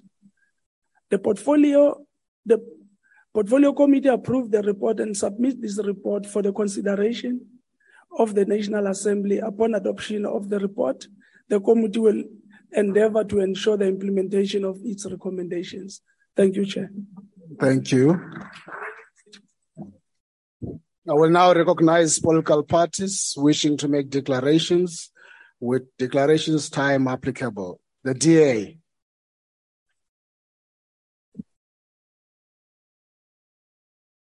Chairperson, thank you very much. Honorable Chair, let me say on the onset that the Democratic Alliance supports the report as tabled by the Chairperson of the Portfolio Committee. The purpose of these oversights to these provinces, Honorable Chair, as per the briefing notes that we received, were to establish the progress and feedback on the Moloto Corridor in Mpumalanga, the Integrated Public Transport Network as part of the Public Transport Network Grant in Rustenburg, and Msunduzi in KZN, Rustenburg being in Northwest. The committee further engaged with the community of Okahlamba as per the petition submitted by Honorable L. Flees on the state of local and provincial roads within the municipality. Honorable Chair, let me say this. It is time that the ANC, and in particular the Minister of Transport, Fikile Mbalula, to come clean to all South Africans and tell them that they were never serious about the Moloto Corridor. From 2008, National Treasury had consistently refused to fund the Moloto Corridor or rail project. And yet back in 2006, there was 60 billion project. The 60 billion project was announced by government. And in 2014, a 34 billion budget was announced by government. In 2016, the community was reassured of this project when a cooperation agreement was signed by government with China to build a rail corridor. In reality, the Moloto Corridor was nothing but another e-toll to the ANC. Every election cycle, the ANC sings the same hymn of promises regarding the e-tolls, much like it has been the case with the Moloto Rail Corridor, and yet nothing ever happens. One wonders what the tune for the e-tolls will be come 2024. We know that SANRAL will now be responsible for the Moloto road upgrades, with phase 1 of the project intended for completion in 2028, with SANRAL to receive an allocation of 4.2 billion between 2019-2020 and 2022-2023 financial years, respectively. The reality is that the very horrific and tragic accident the Portfolio Committee members witnessed on the same day, on the same road of our oversight, is almost a daily occurrence for the people using the Moloto road. And yet, the ANC could care less, as they've been using the Moloto issue as a political football for their campaigns. Chair, another ANC-created tragedy in the failed state of the Northwest province. From roads to overall service delivery, the province is a mess. Dr. Reta Utuna, Lucas Manyane Mangope did speak about Muso Amapantiti, and here we are. The Rustenburg Rapid Transport bus service has well over 5 postponements to the commencement of that bus service, while almost 4 billion of taxpayers' money has been spent, and yet there's no full operation of that particular bus service, with only phase 1A of the project hasn't been introduced 2 months ago. The less said about this failed province, the better. And all this because of the ANC. Today, some of those people who were part of the complete collapse of that province are seated right here in this house, completely exonerated from their corruption, mismanagement, etc. This is indeed shocking, but it is expected from a party that continues to show South Africans the middle finger on a daily basis without fail. Chairperson, all the people of Okahlamba wanted was for both the provincial and local government in KZN to recognize the economic damage that the condition of the roads have had on both their lives and livelihoods in as far as tourism is concerned. The indignity of having to carry your loved one in a coffin because the hearse cannot access the area. But instead of taking the Portfolio Committee seriously and honoring our invitation and come to discuss the submitted petition, we were sent officials who clearly had no idea what they were doing at the oversight. They clearly did show that they had absolutely no regard for the people of Okahlamba during a public meeting that we held. It is for this reason, Chair, that after almost 5 months, the people of Okahlamba are planning to again write to the Portfolio Committee Chairperson, Mr. Zwane, as nothing has been done in order to resolve the road conditions in that particular municipality. This isn't at all surprising given the service delivery track record of the ANC. The reality is that these injustices happening to the people of this country will come to an end in 2024 when a new coalition government takes over the national and provincial government from this incompetent party, a coalition government led by the Democratic Alliance under the capable leadership of John Vuligate, TNAZ. Thank you, Chair. The EFF. Chairperson, I took part on all these oversight visits. The Chairperson. There is a speaker. There is a speaker here on the floor. Chairperson. Sorry. There is a speaker here for the EFF on the floor. Go ahead, Sisi. Thank you, Chair. Chairperson, the oversight visits revealed that the country is in a long way from having reliable and safe public transport infrastructure. In the Northwest, the committee saw the degeneration caused by years of neglect of public transport infrastructure and the fact that the long-awaiting BRT system has all but been abandoned despite the huge investments made on this infrastructure over the years. In Mpumalanga, despite the many years of complaints about the dangers of the Moloto Road, nothing of substance has been done by the department to tackle the problems encountered by the drivers on the road. In fact, while the committee conducting these visits, there was an accident on the road, proving that anything can happen anytime, and lives continue getting lost in the road. This is also despite the fact that Mpumalanga is riddled with potholes everywhere. Small towns such as Emelo are disasters waiting to happen and are testaments of decades of neglect by the deeply corrupt government.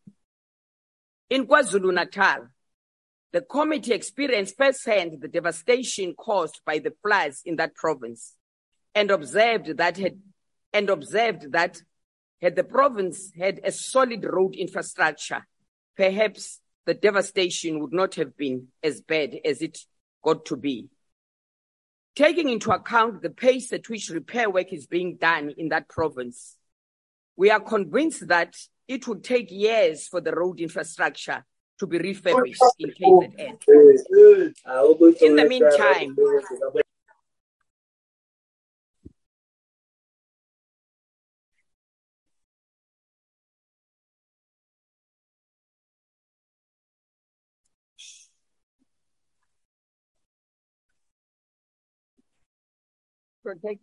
proceed, Honorable.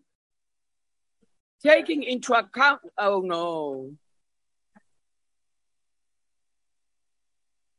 Taking into account the pace at which repair work is being done in that province, we are convinced that it would take years for the road infrastructure to be refurbished in KZN.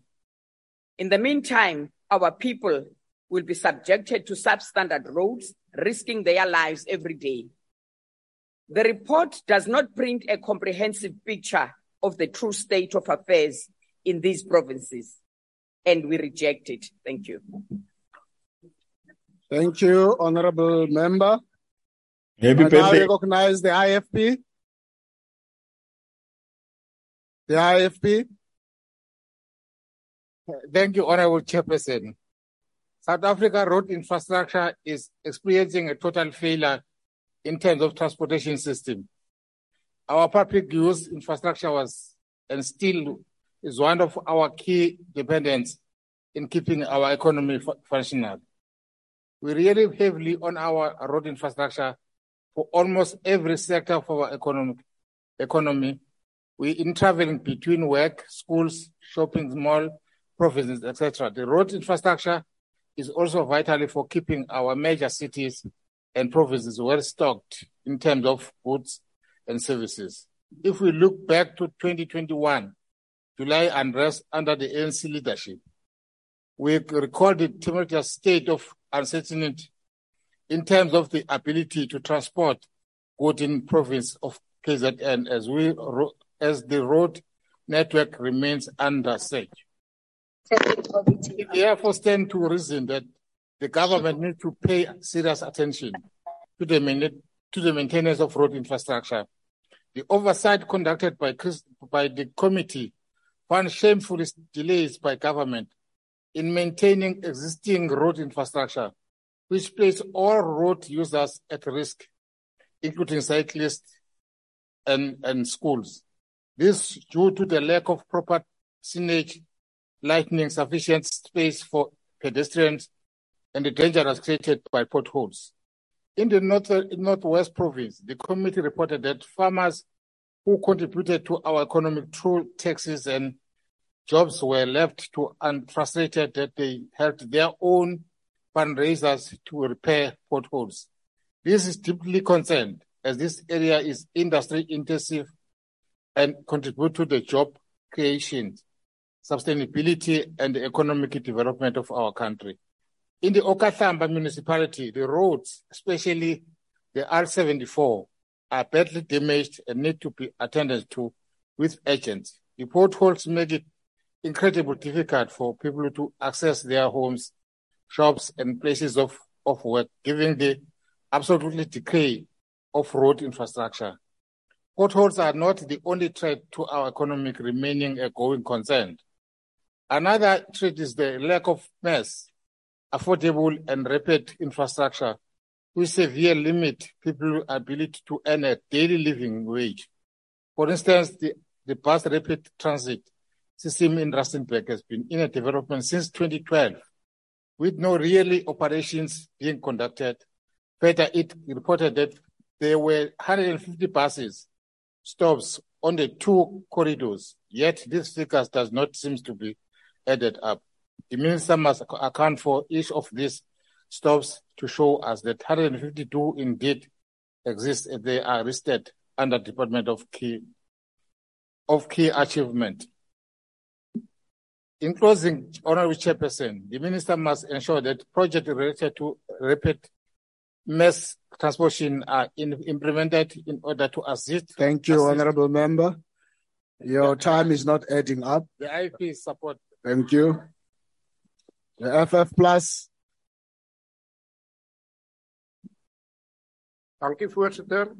During the oversight visit to Mpumalanga, Northwest, and KwaZulu-Natal, the community of Mpumalanga heard that the National Treasury has indicated that in the Moloto Rail Corridor, the rail part of the project will be discontinued and that the focus will be on widening the road, part of which has been handed over to SANRAL. It is unacceptable as the policy is to move from road to rail. 10,000 people were killed on the road over the last 13 years. Therefore, rail must be part of the solution. We noted on our oversight visit that in all the provinces, the biggest problem is road maintenance, which should be followed up. The committee is grateful for the project announced by the Minister of Transport during August to repair potholes and hope it will be a success. The roads in the area of Bergville have become a serious danger, and the impact is not only about the road, but has a negative influence on tourism. Die paai is van so swak gehalte dat die motors nie eens die gastehuise kan bereik nie. Ons het met ons aankoms daar gevind dat baie van die werkers buite gestaan het en gesoebat het dat die paai herstel moet word, anders gaan hulle werk verloor. Rustenburg in Northwest was a real disappointment.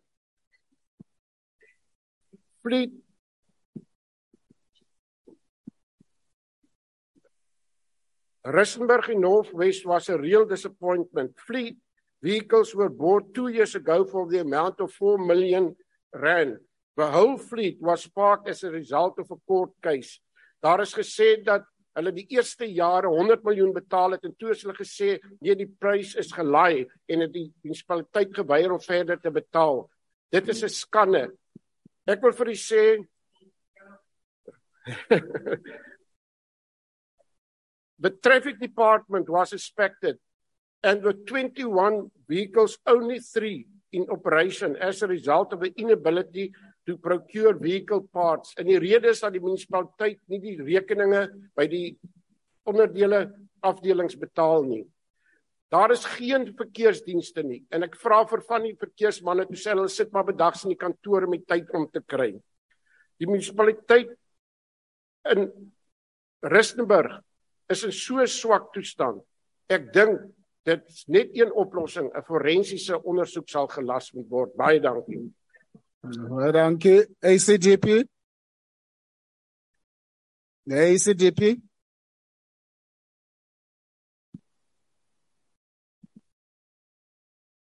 Thank you, Honourable House Chairperson. As we consider this report from the Transport Portfolio Committee, the ACGP is reminded of the words of renowned statesman, late Dr. Miles Monroe, who stated, "Whatever you do not manage, you will lose."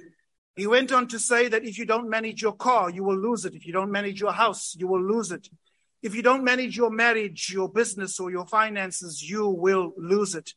This report on the oversight visit of Transport Portfolio Committee to Mpumalanga Northwest and KwaZulu-Natal is one of poor management, which, if not addressed, will result in the loss of continued billions of rands.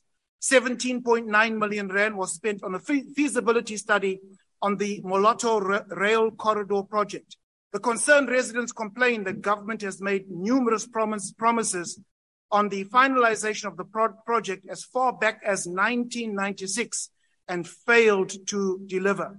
The roads in and around Rustenburg local municipality are in a state of disrepair, full of potholes, and have poor road markings. Rustenburg Rapid Transport Route Project is in a shambles.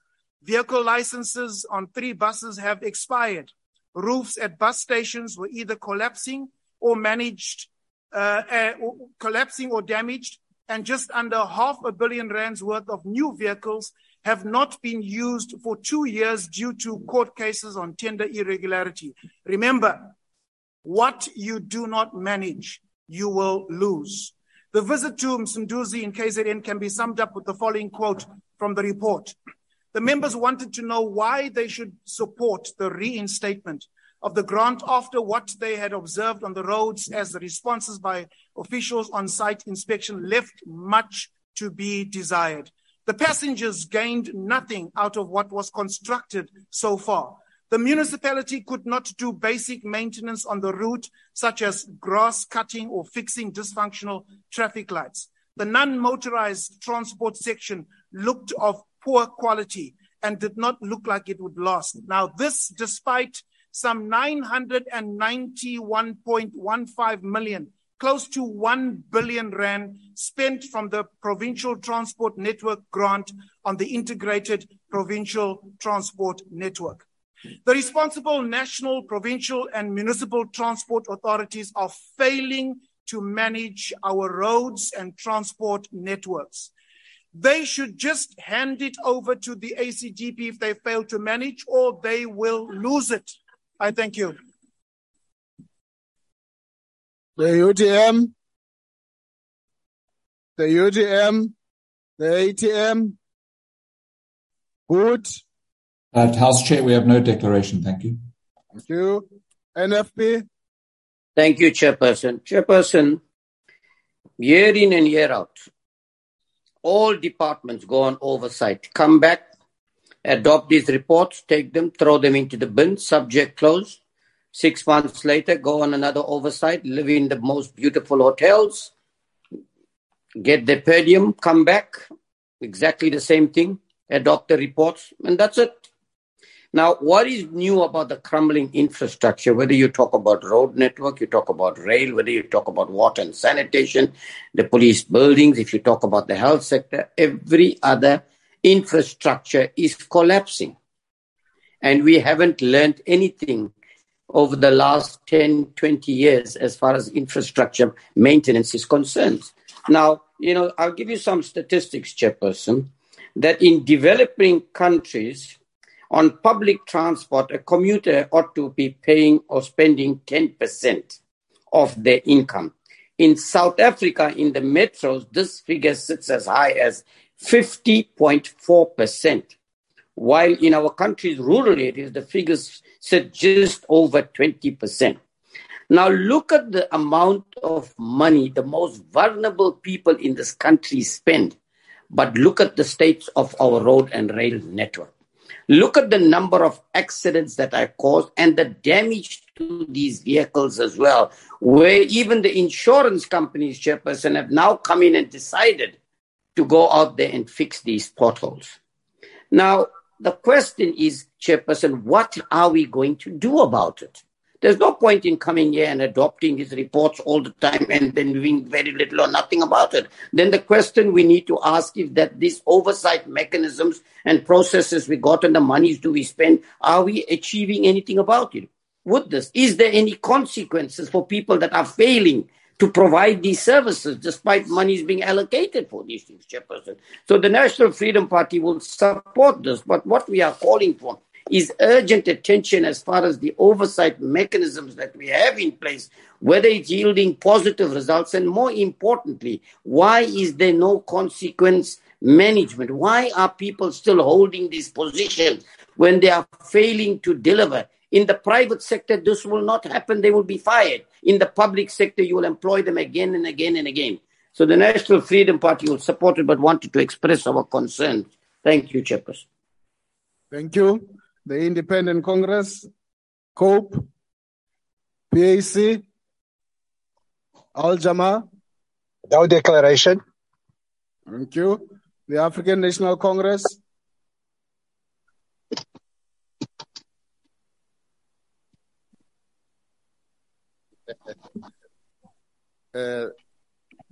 Thank you, House Chairperson.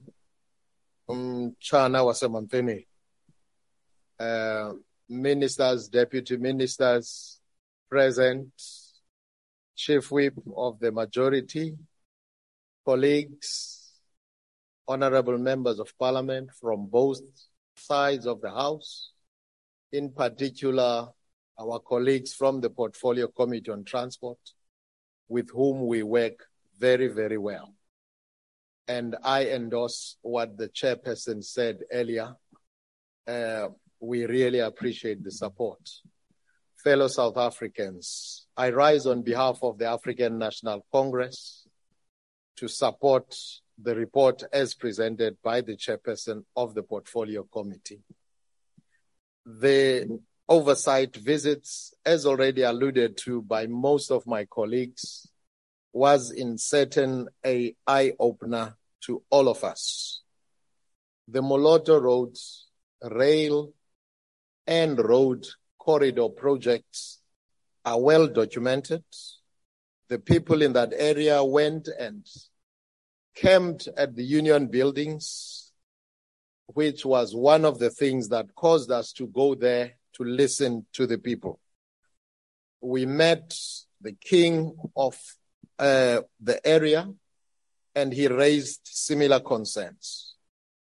As the ANC, we are calling on the minister and the department to find closure in the whole issue of the Moloto rail corridor, as has been promised to the people. In Rustenburg, we raised a lot of concerns, particularly to the completion of the BRT system as it is commonly known. We are concerned that despite most of the project almost completed, there has been no benefit to the people of that area. And therefore, we call on the department to support the municipality to ensure that this project is completed and the people can benefit. Having gone to Ukhahlamba district, of major concern in that area was in particular the non-completion of a memorandum of agreement between the province of KwaZulu-Natal and SANRAL to take over the road commonly known as R74, which is in a bad state. As the ANC, we call on the minister and the department to ensure that that agreement is concluded so that that road could be fixed, so that the people of that area could benefit from their economic lifeline, which is tourism, and which will also create jobs in line with the economic recovery plan of the president of the country and that of the ANC. We, in Sunduzi municipality, of course, as the colleagues have said, once more, the concerns are similar to those of Rustenburg because of the non-completion of the BRT system, despite a lot of money that has been spent.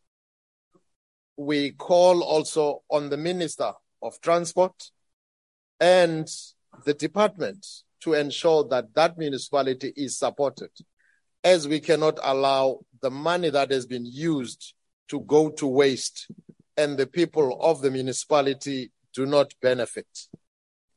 We are convinced that the department is hard at work, and we believe that with the cooperation within the portfolio committee and our continued oversight, we will be able to see much more improvement in all these areas such that the people can benefit. The ANC is in support of this report, and we are sure that we will be able to improve in most of these areas. Chairperson, I thank you very much for the opportunity. Thank you, Honorable Manu. I now recognize the Honorable Chief Whip of the Majority Party. Enkosi Salo Wendlu, iphakamisa into yoba le ngxelo ithwe thaca apha yekomiti mayamkelwe yile ndlu ebekekileyo. Enkosi kakhulu. The motion is that the report be adopted. Are there any objections? Chair, note the objection of the EFF. EFF, objection noted. Any other objection? None. The report is agreed to. We now move to the fifth and the sixth orders. The Secretary will read the fifth and the sixth orders together. Consideration of report of Joint Standing Committee on Financial Management of Parliament on Parliament of the Republic of South Africa's 2021. Just pause. Secretary, just pause. There's a lot of noise here. We can't hear the Secretary reading the orders. It will not be repeated. Proceed, Secretary. Consideration of report of Joint Standing Committee on Financial Management of Parliament on Parliament of the Republic of South Africa's 2021-2022 media performance, and consideration of report of Joint Standing Committee on Financial Management of Parliament on Parliament of the Republic of South Africa's 2021-2022 third year quarter report. Thank you. Honorable Mabe. I now recognize Honorable Mabe.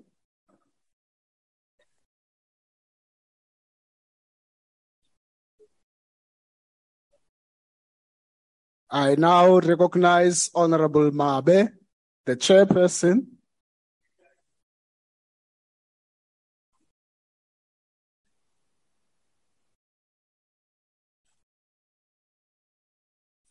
Honorable Khadebe. I think she might be having a network problem. I don't know whether we can wait a little bit for her and allow the other parties to come in. No.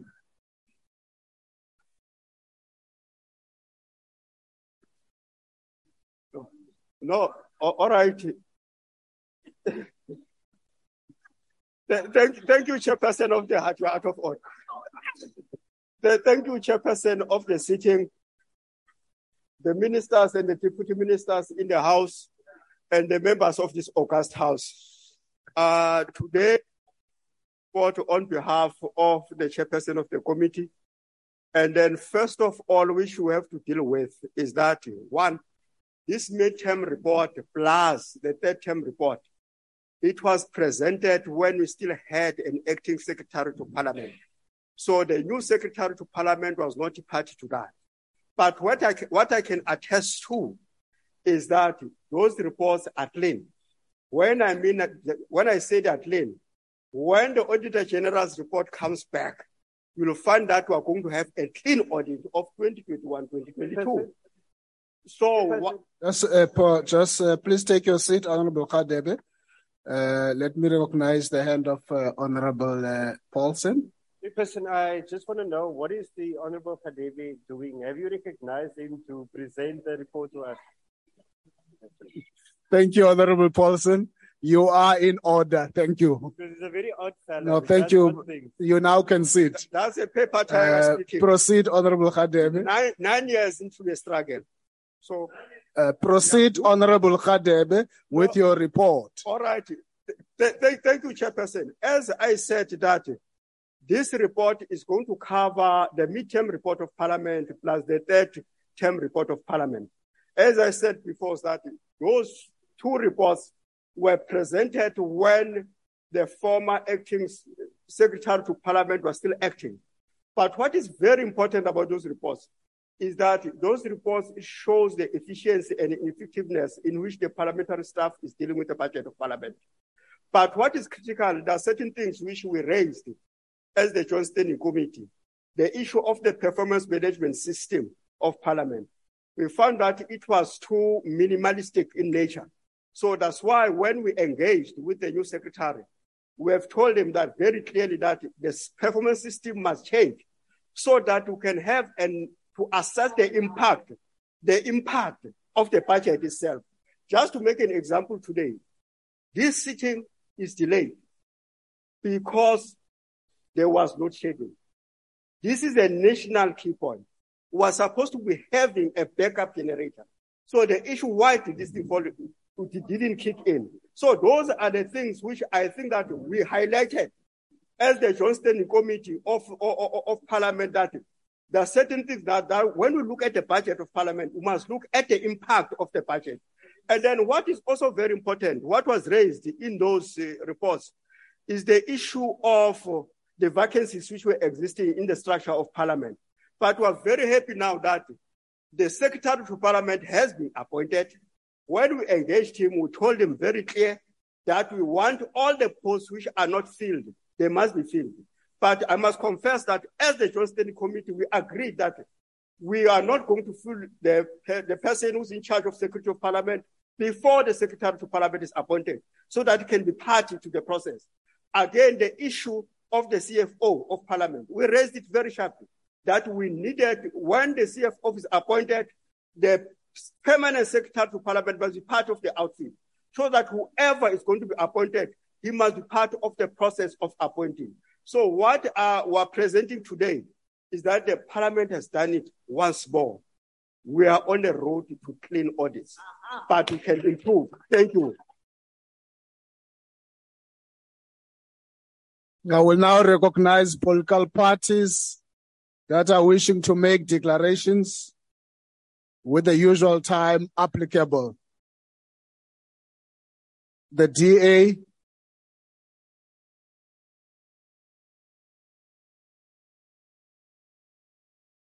House Chair, Parliament has 4 functions. Number 1, to elect a president. Number 2, to hold the executive to account. Number 3, to pass legislation. And number 4, to be the center of public debate in the most pressing issues of South Africa. In fact, this Parliament has also resolved that its mission is to be an activist and responsive people's parliament. Judging by the function and the vision of the institution alone, we should have a national legislature that has its finger on the pulse, ready with solutions to the crises of the day. Unfortunately, this has not been the case when one looks at Parliament's mid-year review.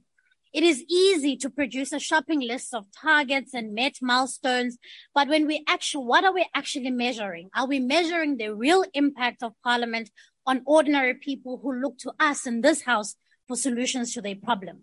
There's often a misconception that is widely held that Parliament belongs to the politicians who occupy these benches, when in fact, this national legislature belongs to the people we are meant to serve. This is why there are 3 key issues that are preventing Parliament from fulfilling its constitutional obligation. Number 1, There's a detachment of the business of the House from the business of the people. It is absolutely critical that the work that we do here is directly linked to the issues that are occupying the minds of South Africans. We should be judging the efficacy of this House by how many times a budget has been sent back to the executive so that it can provide a safety net for those who are crippled by poverty. We should be assessing our work based on the pieces of legislation that are passed to seek to tackle crime and outlaw harmful practices like cadre deployment. Bekufanele ukuba sihlala sishukuxa indaba yentswelo-ngqesho yabantu abatsha beli. Instead, we howl and scream to each other about things that have no value to the ordinary person. Number two, the big obstacle is the limited functionality of Parliament for MPs and the public. Ukutsha kweParliament ekuqaleni konyaka kuthethe into yokubana sizibone siswela indawo yokudibanela senze umsebenzi osithunywe ngabantu baseMzantsi Afrika. Concerningly, it has taken 8 months to get a report on the status of the damage to the Houses of Parliament. One only shudders to think how long it will take to rebuild the institution. Many will argue, like Honorable Hope likes to do, that the work of Parliament can be done virtually. They do so ignoring the fact that what we do here spans far beyond making speeches from time to time. Holding government to account fully means reaching across the aisle sometimes to find solutions to difficult problems that are facing the country. So Parliament must come back to work. It is therefore important that every cent is geared towards the rebuilding of the institution. That is why it is very odd for us as members of the opposition to find out that the Secretary to Parliament has, agreed to the splurging of 2 new vehicles for presiding officers when the current cars are under 2 years old. It is also weird to us that the contract was allegedly awarded to the disgraced former Secretary to Parliament, Mr. Mgilana, at a great public cost. Number 3, the issue that is facing Parliament is the abuse of the majority that render Parliament useless. The country watched with horror as details of Parliament's inaction during state capture were revealed during the Zondo Commission. Former presiding officers even offered public apologies for Parliament's role in aiding and abetting the looting of public money by some of us who are still sitting here today. Now we have an opportunity to rectify what we neglected to do by holding the government to account. At every turn, efforts to demand answers are blocked by the ANC that enjoys majority in this House, and we sincerely hope that your time is soon running out. Questions on the alleged House Chair, please could you protect me from the howlers in the House? Questions on the alleged abuse of public institutions on the President's farm are often blocked. MPs are sent from pillar to post, from the Speaker to the Joint Standing of Intelligence, and now rejected once again. The Zondo Commission reports have given us a diagnosis of where the gaps are in our own systems and in our own rules. We should be ignoring these at our own peril. Hollowing out Parliament, members of Parliament, is for short political gain, and factional interests will work now, but it will cost the country dearly for generations to come. The caucus that I lead will ensure that we are doing what we are sent here to do. We will fight attempts to render Parliament useless at every turn. Let us hope that in the next assessment period, Parliament will have a better story to tell. Thank you. The EFF.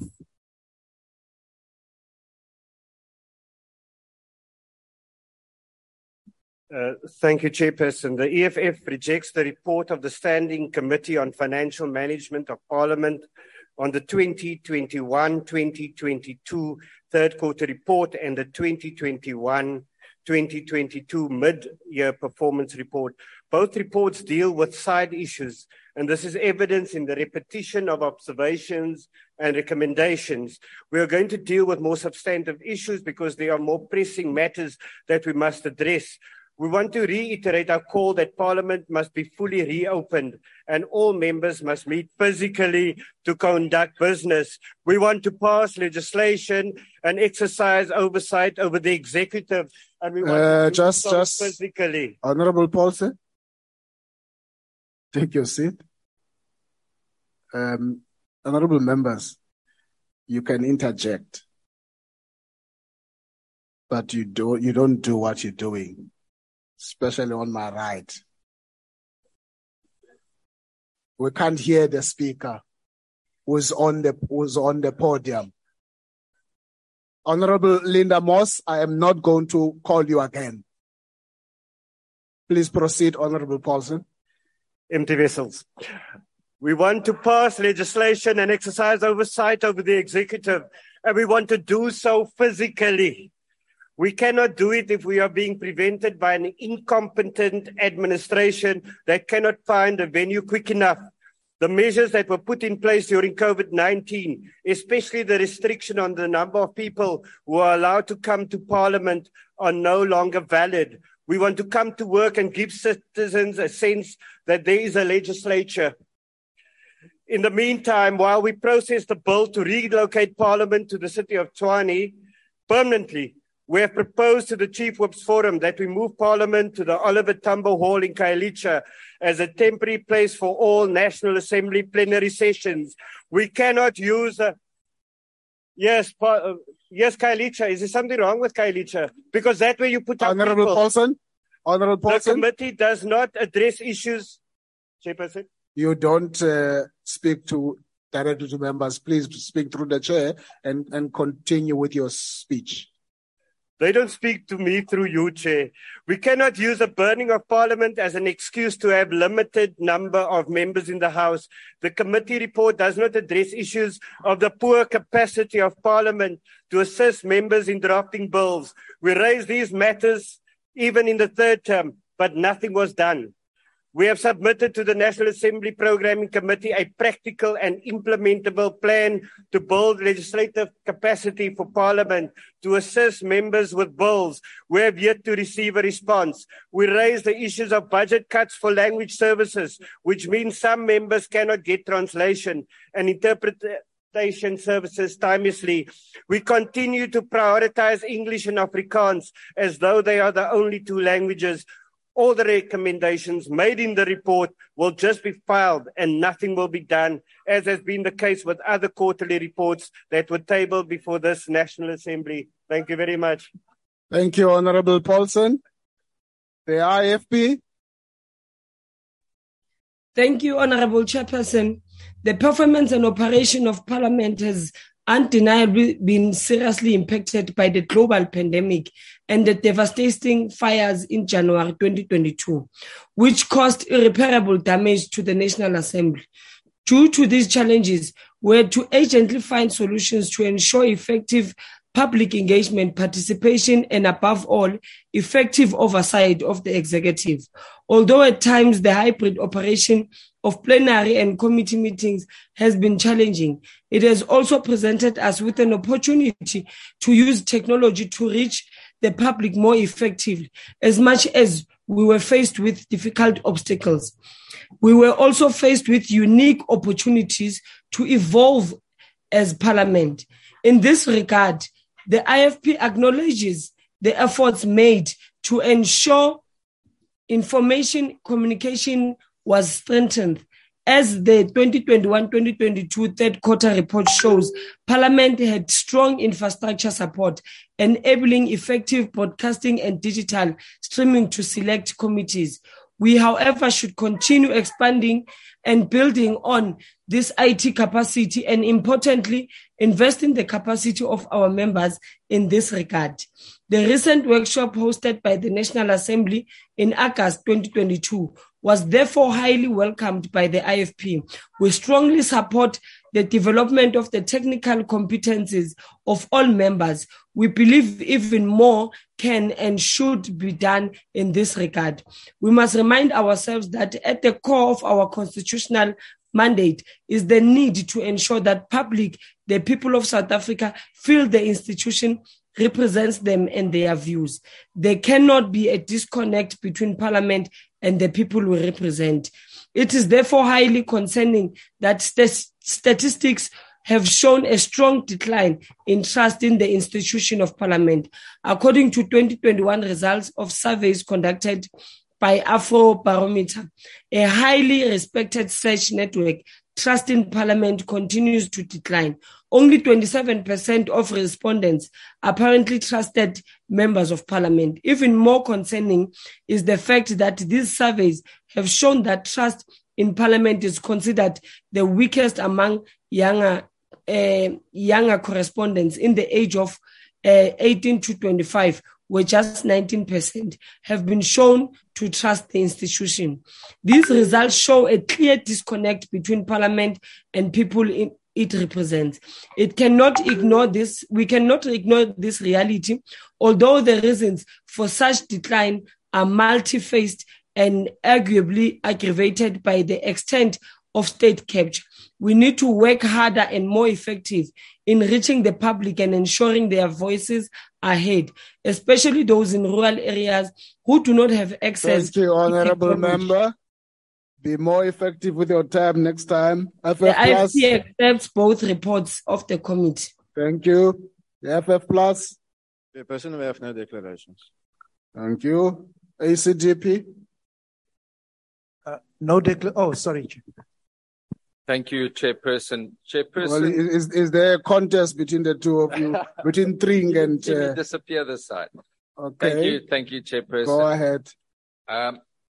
Well, the ACDP would like to focus on one aspect, and that relates to the reference in both reports to improving committee oversight in relation to the budget cycle in particular, through allowing more time in the parliamentary program for oversight activities and by encouraging committees to undertake such activities jointly. Now, this is obviously very key, and this is the essence of parliamentary oversight, as parliamentary committees are the engine room of Parliament. And one aspect where Chief Justice Zondo in the State Capture Report did give credit to was the Public Enterprises Portfolio Committee, when it conducted a very effective ESCOM oversight, and a lot of that evidence was then taken across to the State Capture Commission. And I think that is something that we can really build on, as it improves accountability in Parliament, and bearing in mind that Chief Justice Zondo concluded that Parliament's failure to hold the executive to account contributed to the state capture project. Now, it's important to note that he also recommended a number of items, and it was referred to by previous speakers, and recommendations that need to be implemented, such as leaders of political parties should provide the political space for individual MPs to ask difficult questions without prejudice to themselves.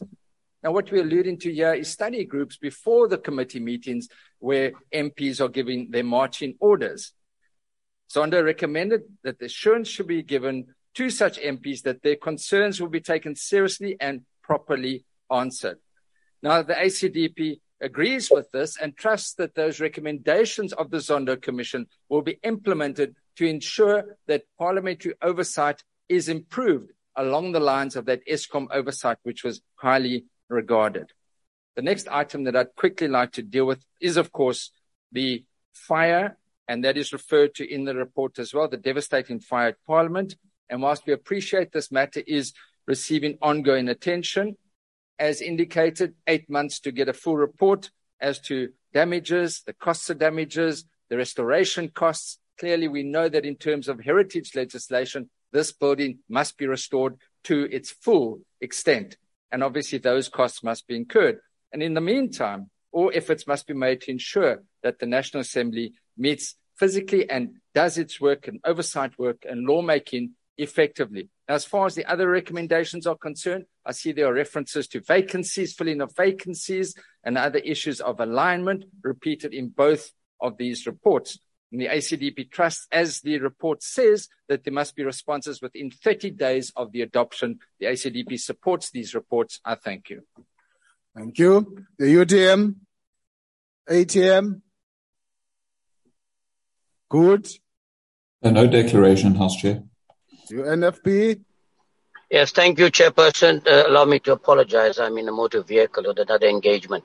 The National Freedom Party will support both these reports. However, we want to express our serious concern, Chairperson. For a long period of time, we have... Honorable Member. Thank you. Members, please, I don't know what excites you now. Please. Please, can you please remain calm, members? Honorable Sheikh Imam. Yes, can I go ahead, Chairperson? Yeah, you can switch off your camera now. Oh, okay, sorry. Oh, okay. Yeah, thank you very much. Go ahead. Yeah, thank you, Chairperson. Yeah. In supporting both these reports, the National Freedom Party wants to express its very serious concern. Now, we have appointed, after a very long period of time, the Secretary to Parliament. And I know that government generally has always been speaking about dealing with the issues of cadre deployment, ensuring that people that are appointed have the necessary capacity and ability and the qualifications to do the job. And I'm very disappointed that we seem to play lip service.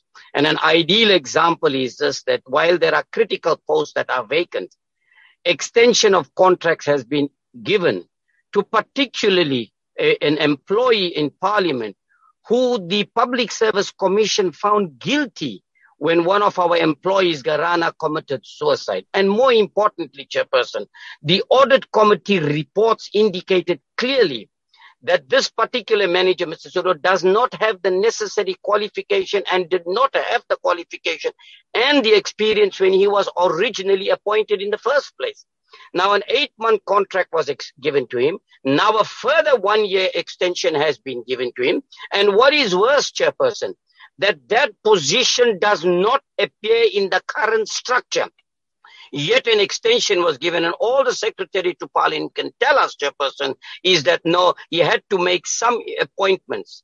But yet there are critical posts that are vacant. He didn't attend to that. He decided and chose to do that with very little information, he says, and he promised to come back on that. Now, if that is the way we're going to conduct ourselves, Chairperson, then clearly it does not augur well for the future and for the running of Parliament. And that is why I can understand the concerns that are being raised by my fellow colleagues. The National Freedom Party is supporting this because these reports are not the current ones. Thank you very much.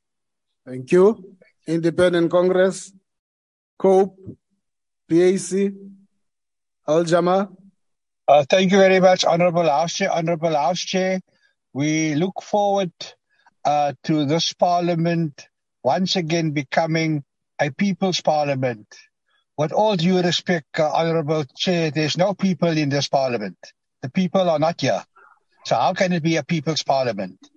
We also know that parliamentary constituency offices extend the footprint of Parliament all over the country.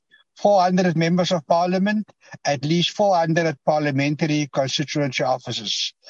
It is sad that nothing is said in the two reports about the footprint of Parliament. So we're not a people's Parliament. Our footprint is confined to a very small space. That is not what we want. Thank you very much, Honorable House Chair. Thank you, Honorable Hendricks. Just to tell you that there are over 100 people here in this Parliament. Can join us tomorrow. Thank you. The African National Congress.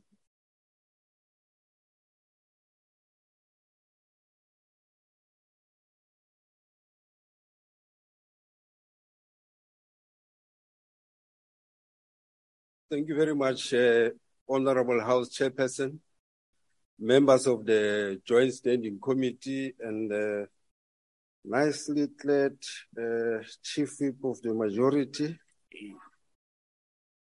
For the African National Congress, we view in the mid-year, I don't know, House Chair, why this hullabaloo, because if you look on the right side, members of the ANC are in a good attendance. Seats are full. So, but when you look on the opposite, you see a different picture. So it is good first to inspect your house before you jump on other people's house. For the African National Congress, we view a mid-year report on the performance of Parliament as a critical point to assess whether the strategic plan of the Sixth Parliament and its policy priorities remain aligned, and that we can actually see. Just a pause, Honorable Member. Honorable Member, just take a seat. Honorable Dipua Peters and Nazrin Paulson. Honorable Nazrin Paulson, you are creating a deliberate noise. You're sitting across each other and you are starting a conversation whilst a member is on the platform. Please desist from that. Refrain from doing that. Thank you. Proceed, Honorable Member. So the plan of the Sixth Parliament and its policy priorities remain aligned, and that we can usually see the performance measured against the intention of the plan and policies. The same applies for the third quarterly report on the performance of Parliament. For this, we need credible evidence and facts measured against the legislation that governs Parliament and the protocol and procedures which regulates how we are meant to conduct oversight and the operational running of the institution. We restate that what we said in 2021, that we do not agree with a highly compromised performance management methodology that Parliament has clung to. Despite severe criticism that in its design and methodology, the measurement of quality of performance is reduced to quantitatively meeting targets. Individual member satisfaction is a very subjective way of measuring performance in the absence of agreed key performance areas, agreed key performance indicators, and agreed performance standards. We are pleased that so far Parliament has undertaken to move away from this methodology to one which is more conventional and gets to measuring quality of performance, in which we then base decisions on what we need to change or be strengthened. A mid-year review of performance is not only an exercise in measuring the performance of the administration, but it's also about measuring the performance of the political functioning of Parliament, whether it is addressing through its work the political economy of South Africa, in intervening in setting the national agenda and debate, is intervening in influencing the shifting of resources of the national fiscus to areas that we have identified as greatest needs through our oversight work, takes up petitions of the public who serve petitions on Parliament, etc. This is what makes the Parliament relevant in the eyes of the people. Our reporting performance on both mid-year and the third quarter has become stuck in a binary. We report as if we are reporting to the Auditor General. Of course, in terms of the financial management of Parliament and Provincial Legislature Act, we have to account diligently and specifically and with regards to finances. This is done. However, the Parliament in its reporting has got to demonstrate the correlation between policy priority, strategic plan, our daily operations, and what impact Parliament has on the country development objectives. The ability to do this will render us to a binary every quarter on looking at figures and postulating on why this amount was spent in this way, rather than looking at outcomes and impact. For auditing purposes, we certainly should commend a high level of consistency in audit outcomes, but finances is a means to deliver on policy objectives, and that requires far more critical engagement going forward. The presentation on performance we receive are member satisfaction measured in terms of percentage and detailed financial accounting. What we need by the drafters of the reports is a regular analysis with evidence as to whether we are on track measured against the strategic plan and policy priorities, and annually outcome and impact. These in terms should inform the APP. This is a shift in how future reports need to be drafted. Therefore, going forward, besides reporting on what amounts have been allocated to core business and other programs, how much was spent and on not spent and why, we need to get assessments on our performance in the core business of Parliament. Our committee work, our oversight work, our constituency work, etc.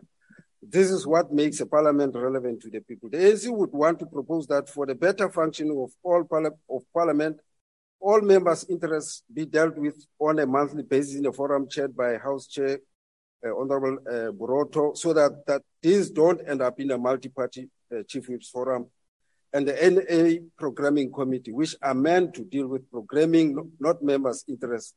Reports from monthly forum can be fed through into a quarterly report of performance to the Joint Standing Committee. And then this is a matter of the other institutional matter, which would argue a new monthly forum led by the House Chair of the committee and Secretary to Parliament should convene to deal with technical institutional matters. This will then allow the Joint Standing Committee to oversight process matters instead of trying to process them in a Joint Standing Committee. This will also allow the committee time to engage on policy performance, financial oversight, and provides guidance informed by the process items. Oversight requires substructures to carry out the technical work and report to Joint Standing Committee. In this way, we'll have more systematic way of working. The ANC supports both these reports. Thank you. Thank you. I now recognize the Honorable Chief Whip of the Majority Party. House Chair, we move that the report be adopted. The motion is that the reports be adopted. Are there any objections? Could you please note the objection of the DA? Objection noted. Please note the objection of the FF+. Objection noted. Objection noted. The report is now agreed to. Thank you. We now come to motions without notice. Does any member of the ANC wish to give a motion without notice? Yes, Chair. Thank you, Chair. The African National Congress moved without notice that the House notes with sadness the passing on of 3 people after the mining dam burst its banks, flooding parts of Jagersfontein in Free State on Sunday, 11 September 2022. Further notes that 40 people have since been taken to hospital after sustaining injuries, while 4 people have been confirmed to be missing. Understands that homes and vehicles were swept away. People were displaced and other lost property. Commends the government of the Free State for responding in time and coordinated the multidisciplinary teams consisting of the South African Police Service, Emergency Medical Service, Health, Disaster Management, Social Development, Search and Rescue personnel and engineers who have offered services, and conveys condolences to the family of the deceased and wishes all the injured people a speedy recovery. I thank you, Chair. Thank you. The DA.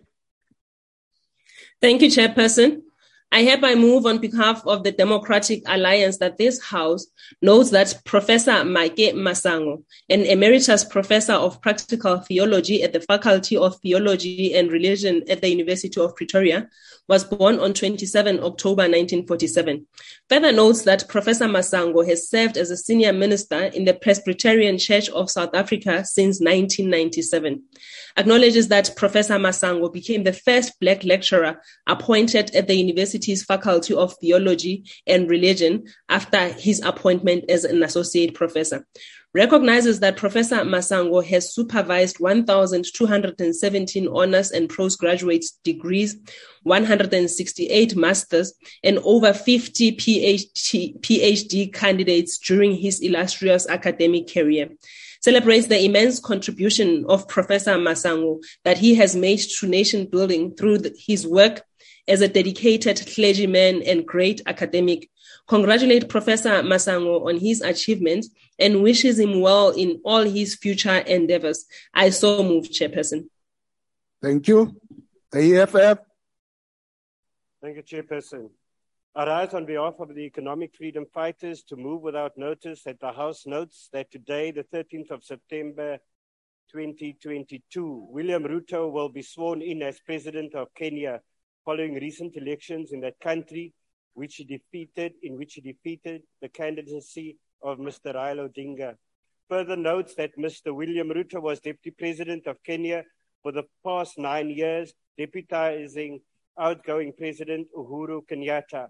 Acknowledges that even though the outcomes of the elections were contested in court, all parties have now accepted the decision of the Supreme Court in Kenya, certifying the victory of Mr. William Ruto. Further acknowledges the maturity in which all those involved conducted themselves, which led to no reported incidences of violence following the election and the announcement of the results. Commends the work of the Independent Electoral and Boundaries Commission of Kenya for conducting elections that were largely considered to be free and fair. Sends its congratulations to the new President of Kenya, wishing him well on his new responsibilities. I so move. Thank you. Motion supported. The ANC. House Chair, the African National Congress moved this motion without notice that the House notes that the legendary Eastern Cape traditional music artist Mamalatosi Madosini Mphahleni has been honored by the Rhodes with the Rhodes University's highest honor, the honorary doctorate degree in music, on Saturday, the 3rd September 2022. Further notes that Rhodes University Vice Chancellor Professor Sizwe Mabizela officially handed over a hood and gown to Dr. Lathosi Madosini Mphahleni in full view of her family and the community of Mkankato village in Libode outside Mthatha. Understand that the award is in recognition of her immeasurable contribution as the matriarch in preserving and promoting isiXhosa music. Acknowledges that the rope being formed part of a Vantuka of Living Legends recognition event organized by the National Department of Sports, Arts and Culture. Remembers that some of the instruments played by Dr. Madosini includes Uhadi, Umkhube, and Isitolotol.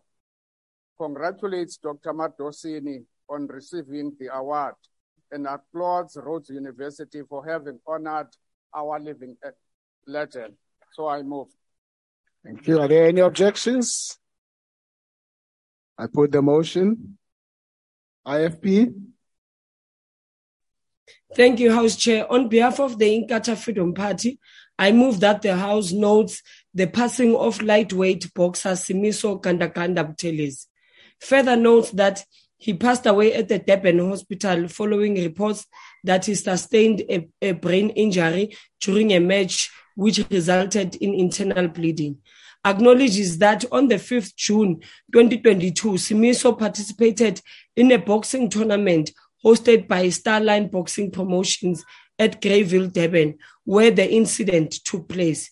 Extends its deepest and most heartfelt condolences to his family and friends, as well as Boxing South Africa, on the untimely passing of this young and promising outlet.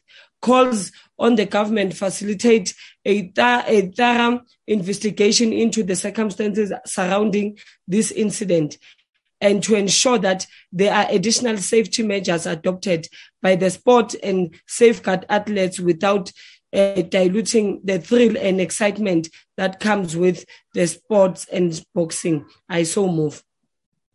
Thank you. Are there any objections? No objections. Agreed to. FF Plus. Thank you, House Chair. I hereby move on behalf of the FF Plus that this House congratulates the town of Kroonstad in the Mukaka local municipality in the Free State for winning the Kyknet Town of the Year competition, acknowledges that this feat was achieved by the hard work and dedication of the Kroonstad community, who united as one under the banner of the Ignite and Revive Kroonstad movement. Further acknowledges that local businesses and residents are working hard to improve the state of Kroonstad and the Mukaka local municipality as a whole. Applaud the spirit with which this community stands together to make their town a better place and wish them all the best for their future projects. I so move. Thank you. Are there any objections? None. Agreed to. The ANC. Thank you, House Chair. Motion on... Well, I don't know if ANC has got twins. No, there's no problem. It's okay. Yeah, thank you, House Chair. Motion on 3 black female doctors breaking the glass ceiling of radiology. The African National Congress moved without notice that the House knows that the radiologists, Koranteng, Palesa Mchunchu, and Jacinta Adunga have recently launched an advanced medical radiation workers monitoring service, Dosimester Services. Chair, that further knows that this company monitors occupational radiation exposure to assist employers with their responsibility to ensure that doses are monitored and reported. Acknowledges that Dr. Koranteng choose to specialize in radiology because for her, it has so much possibility of assisting people through non-invasive means, and the diagnosis are the core guiding surgeons and physicians in treating patients. Further acknowledges, Chair, that Dr. Mutsunzu wanted to build a legacy for a daughter and to make name for black women in medicine, in radiology, in health, ownership, representativity, and Dr. Adringwe choose radiology as a specialty because radiology is a discipline that is at the intersection of others, and this was important for her. Chair, understand that the business venture started due to lack of female radiologists, especially the black ones. As ANC, we congratulate all 3 doctors and wish them success as a nation. Thank you, Chair. Thank you. Any objections? Motion agreed to. ACDP. Thank you, House Chair. The ACDP moves without notice that the House expresses its profound shock and sadness at the murder of Cape Town magistrate and former prosecutor Romay van Rooyen, who was found dead by a relative in her house in Marina de Gama this past Saturday afternoon. Notes that van Rooyen started her career with the National Prosecuting Authority in 1997, prosecuting in the district and regional courts before becoming a state advocate in the Western Cape High Court. She was then employed as an acting magistrate in 2016, where she was the presiding officer in matters heard in the maintenance, domestic violence, and criminal courts. Notes further that her death is a loss to the judiciary and the justice system as a whole, and expresses its heartfelt condolences to Van Rooyen's family and friends, and trusts that the South African police will leave no stone unturned in bringing the perpetrators of this horrendous crime to justice. I so move. Thank you. Any objections? None. Motion's agreed to. The UDM, the ATM, the DA. Thank you, House Chair. I hereby move on behalf of the Democratic Alliance that this House notes that the Young Artists Academy in Hollywood has honored 11-year-old South African Caleb Payne with a nomination for leading youth artist in a feature film. Further notes that since 1978, the Young Artists Academy has produced Hollywood's first and longest-running youth awards, held in Los Angeles and affectionately called the Youth Oscars by the Huffington Post. Acknowledges that the Academy has worked with some of the biggest names in entertainment with previous nominees and winners including Scarlett Johansson, Leonardo DiCaprio, and Jennifer Lawrence. He recalls that Trevor Noah received an honorary award for journalistic excellence in 2020, and The Gods Must Be Crazy was given a Merit Award in 1984 for Best Foreign Film. Recognizes that Caleb's nomination is the first South African nomination for acting. Further recognizes that Caleb's nomination is even more unique since he is getting recognized for his performance in the movie Good Life, a small independent South African movie filmed in Cape Town in hard lockdown of 2020 and available on Apple TV, Amazon, and Netflix. Congratulates Caleb on his nomination and wishes him success at the awards. I so move. Thank you. Any objections? None. Motion agreed. The EFF. I rise on behalf of the economic freedom fighters to move without motion that the House notes on the 8th of this month, Queen Elizabeth and the ceremonial head of state to many countries that were colonized by Britain died. Further notes that Queen Elizabeth had reigned for 70 years as a head of an institution that is synonymous with pain and suffering of many native people across the world, particularly here in Africa, where Britain colonialism led to massive land dispossession, indiscriminate slaughter of those who oppose colonialism, and jailing of many more. Acknowledges that the country still suffers to this day as a consequence of British colonialism, that its minerals are still owed by those who benefited from colonialism, and that the land still belongs to the settlers that were set up by the British colonial regime. Further acknowledge that King Hintsa was killed and had his head taken to Britain by forces of colonialism, that King Cetshwayo was humiliated and imprisoned by British colonialism, that Chief Maqoma was harassed all his life by British colonialism and was eventually killed in Robben Island and baptized on his deathbed against his wishes by the Anglican Church, an appendage of British royal family. The EFF sent its condolences to the descendants of Dedan Kimathi, the Mau Mau freedom fighters who was killed by British forces in Kenya, and to Khakhabe Royal House for the Honorable members, time has expired. at the hands of the British Thank forces you. in Honorable members, time has expired. This ourselves on the people of Honorable South Africa, member. Ramaphosa. Honorable member. Condolences to Elizabeth. Honorable member, your time has expired. Are there any objections? No objections. Motion agreed to. The ANC. Thank you very much, Chair. The ANC move without notice that the House note South Africa hosted the first ever Rugby World Cup Sevens in Cape Town on Saturday 9 until Sunday 11 September 2022. Further note that the 2022 tournament, comprising of 24 men and 16 women teams, was played in Cape Town Stadium. Understand that the 8th edition of the Rugby World Cup Sevens tournament was hosted for the first time by the African country in its 3-decade history. Acknowledge that the hosting World Cup tournament are not only important for boosting the economy and creating employment, but also for uniting residents and the people of all walks of life. Remember that many thousands of residents and visitors attended the tournament, and congratulates Fiji and Australia, who were crowned the Rugby World Cup Sevens 2022 winners in the men's and women's events respectively, as they both defeated the reigning champion New Zealand in 2 exciting finals. I so move. Thank you. Thank you. Are there any objections? The motion agreed to. Good. Good. I now recognize good. Absent. NFP. Yes, thank you, Chairperson. On behalf of the National Freedom Party, I move without notice that this House notes that on Friday, the 9th of September, 2022, a businessman, Khalid Parker, was murdered in what was an attempted kidnapping.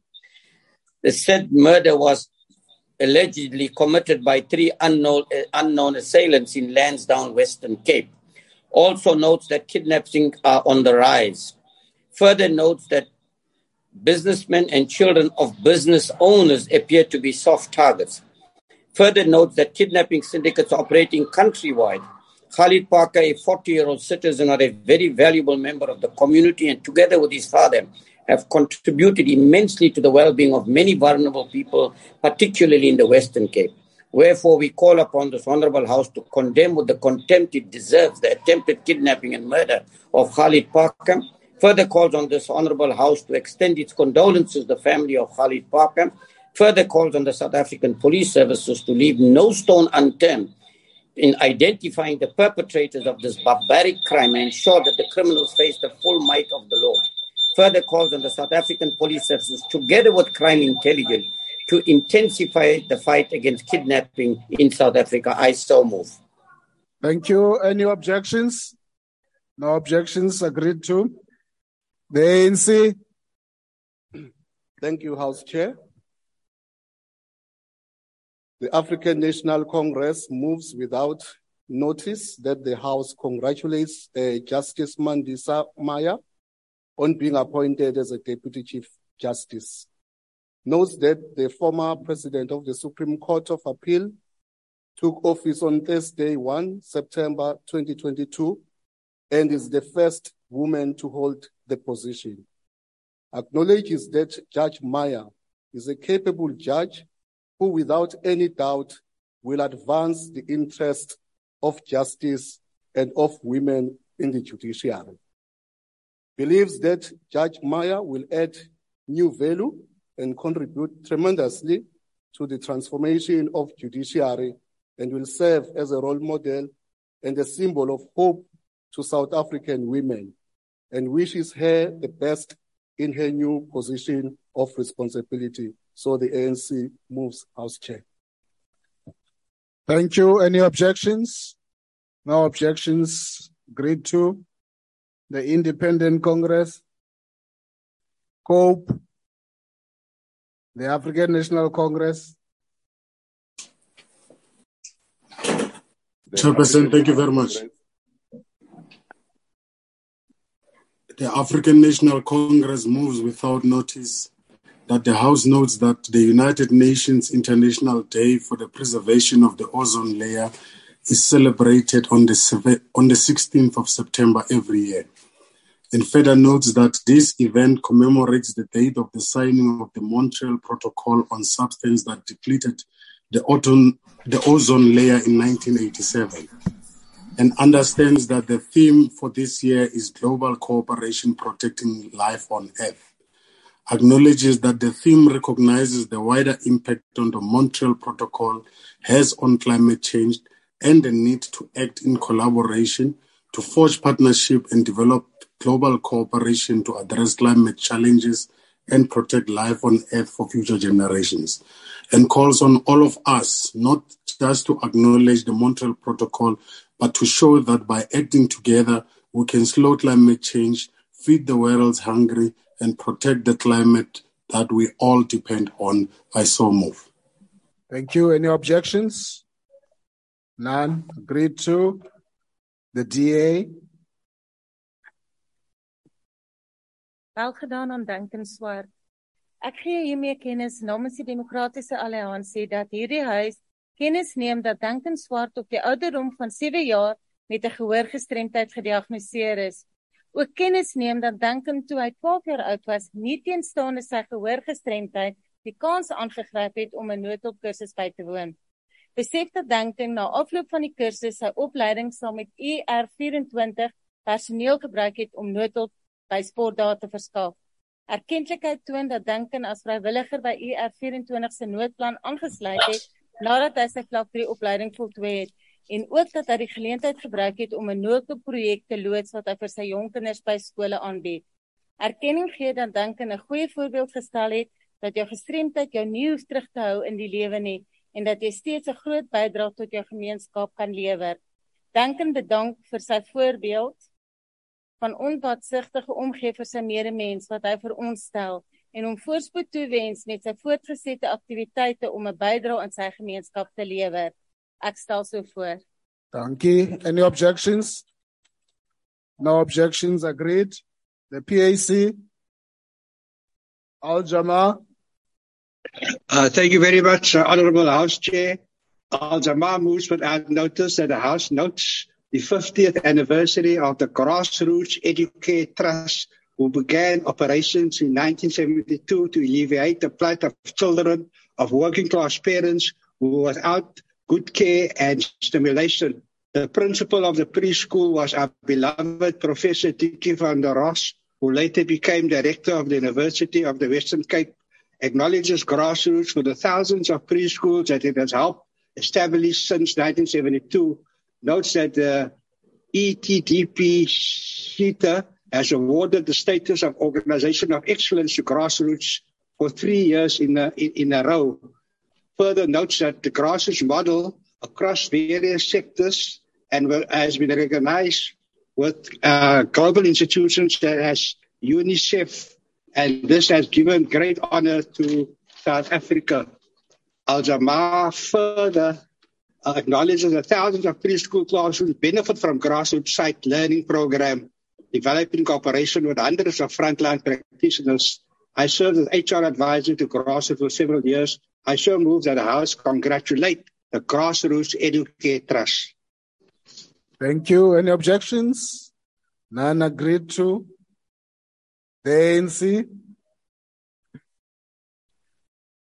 The ANC moves without notice that the House notes that in a clash for vacant IBF light flyweight title between unbeaten fighters, IBF number 1, Sivenati, the special one, Nonchinga from the Eastern Cape, won a grueling 12-round battle of attrition against IBF number 3, Hector Baby Bull Flores, on Saturday night, 3rd September 2022. At the Centro de Usos Multiples in Hermisolo, Mexico. Understands that Nonchinga dropped Flores in round 2, but Flores battled his way back with non-stop punching. Further understands that Flores suffered a cut in the forehead from a head clash that bled profusely over the second half of the fight. Acknowledges that scores were 116 to 114 and 114 to 113 for Nonchinga and 115 to 112 for Flores. Further acknowledges Nonchinga, age 23, became the only current South African fighter to hold one of the main organization titles and claimed a South African record of winning a main organization title after only 11 fights, and congratulates him on his win and wishes him much success in their future fights. I so move. Thank you. Any objections? None. Agreed to. That concludes motions without notice. The last item on the order paper is notices of motion. Does any member of the ANC wish to give a notice of motion? Yes, Honorable Chair. I hereby move on behalf of the ANC that in its next sitting, the House debates fast-tracking the development of entrepreneurs, small, medium entities, including large-scale infrastructure development, and enhancing the capacity of the state to intervene in key sectors of the economy. I so move, Chair. Thank you. The DA. House Chair, I hereby move on behalf of the Democratic Alliance that at its next sitting, this House debates the dire state of Home Affairs services at South African foreign missions. I so move. Thank you. The EFF. Thank you very much, Chairperson. The Matlala clan, which is the community in Limpopo, Beckersford, and most recently, community of Free State, Jackassfontein, to name a few, are left destitute because mines are not doing due diligence. Profit is put before lives and livelihood of our people. So I rise on behalf of the EFF to move that the House in its next sitting debates the safety of people residing around mining areas, that it is ensured that local people benefit from these mining companies, and that their safety is prioritized before any mining can take place and after. I so move. Thank you. The ANC. I hereby move on behalf of the ANC that in its next sitting, the House debates the importance of electronic communication infrastructure, universal service and access by focusing on increased deployment of fiber and mobile communication infrastructure to cover the length and breadth of South Africa. I so move. Thank you. Thank you. The IFP. Thank you, Honorable House Chairperson. On behalf of the Inkatha Freedom Party, I hereby give note that I shall move at the next sitting of this House that this House debates the continued institution failures at the HPCSA and alternative solutions to accelerate absorption of foreign qualified medical doctors into our healthcare system in South Africa. I so move. Thank you. FF Plus. Thank you, Honourable Chairperson. I hereby give notice on behalf of the Freedom Front Plus that the House at its next session debates a matter of unpaid salaries of health professionals employed in public hospitals and clinics, the devastating effects that these problems have on the everyday life of these health professionals, and a long-term strategy to overcome and solve these problems. I so move. Thank you. Thank you. The ANC. Thank you, Chair.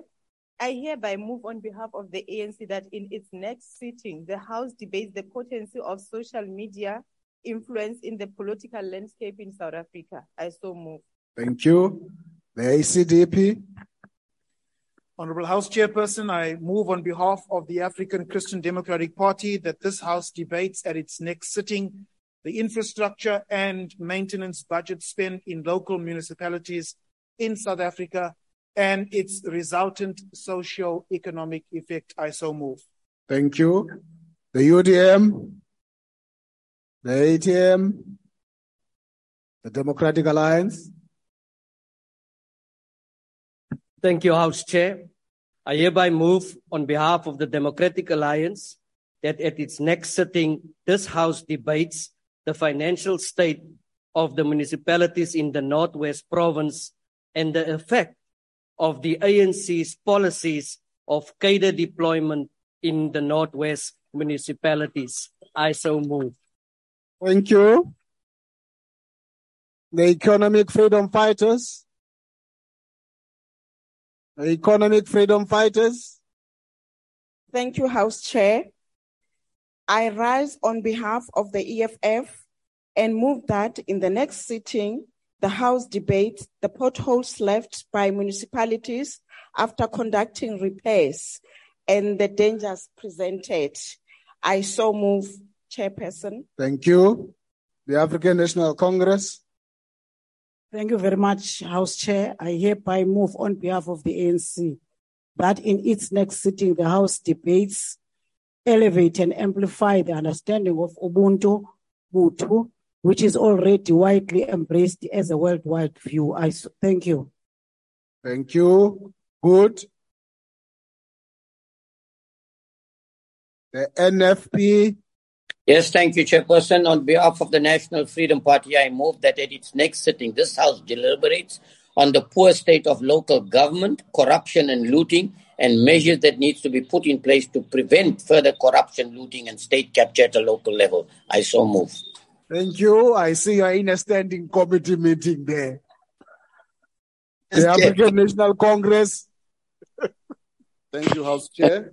I hereby move on behalf of the ANC that in its next sitting, the House debates approaching global relations anchored in the pursuit of global solidarity, social justice, common development, and human security. So I move. Thank you. Independent Congress. Cope. The African National Congress. The African National Congress.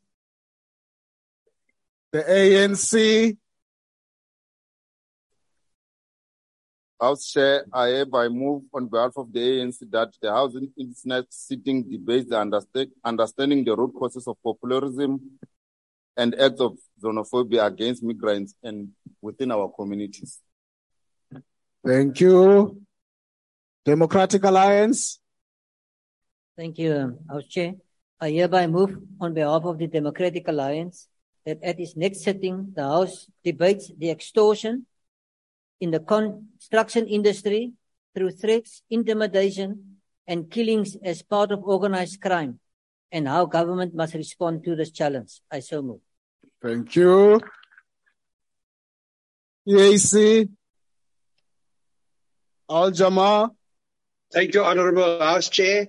I move on behalf of Al Jama that this House discuss the need to establish a special state intelligence gathering structure to prevent and defend business people, especially those involved in uplifting communities, from being kidnapped or abducted. Thank you very much. Thank you. The African National Congress. Thank you, Chairperson. I hereby move on behalf of ANC that in its next sitting, the House debates creating a cohesive society tasked with the duty of fighting and defeating racism in all its manifestation through policy and practical implementation. I so move. Thank you. Honorable members, that concludes the notices of motion and the business for the day. The House is adjourned. Long live the House Chair. Long live Mchana Wamamfen. Long live the House Chair.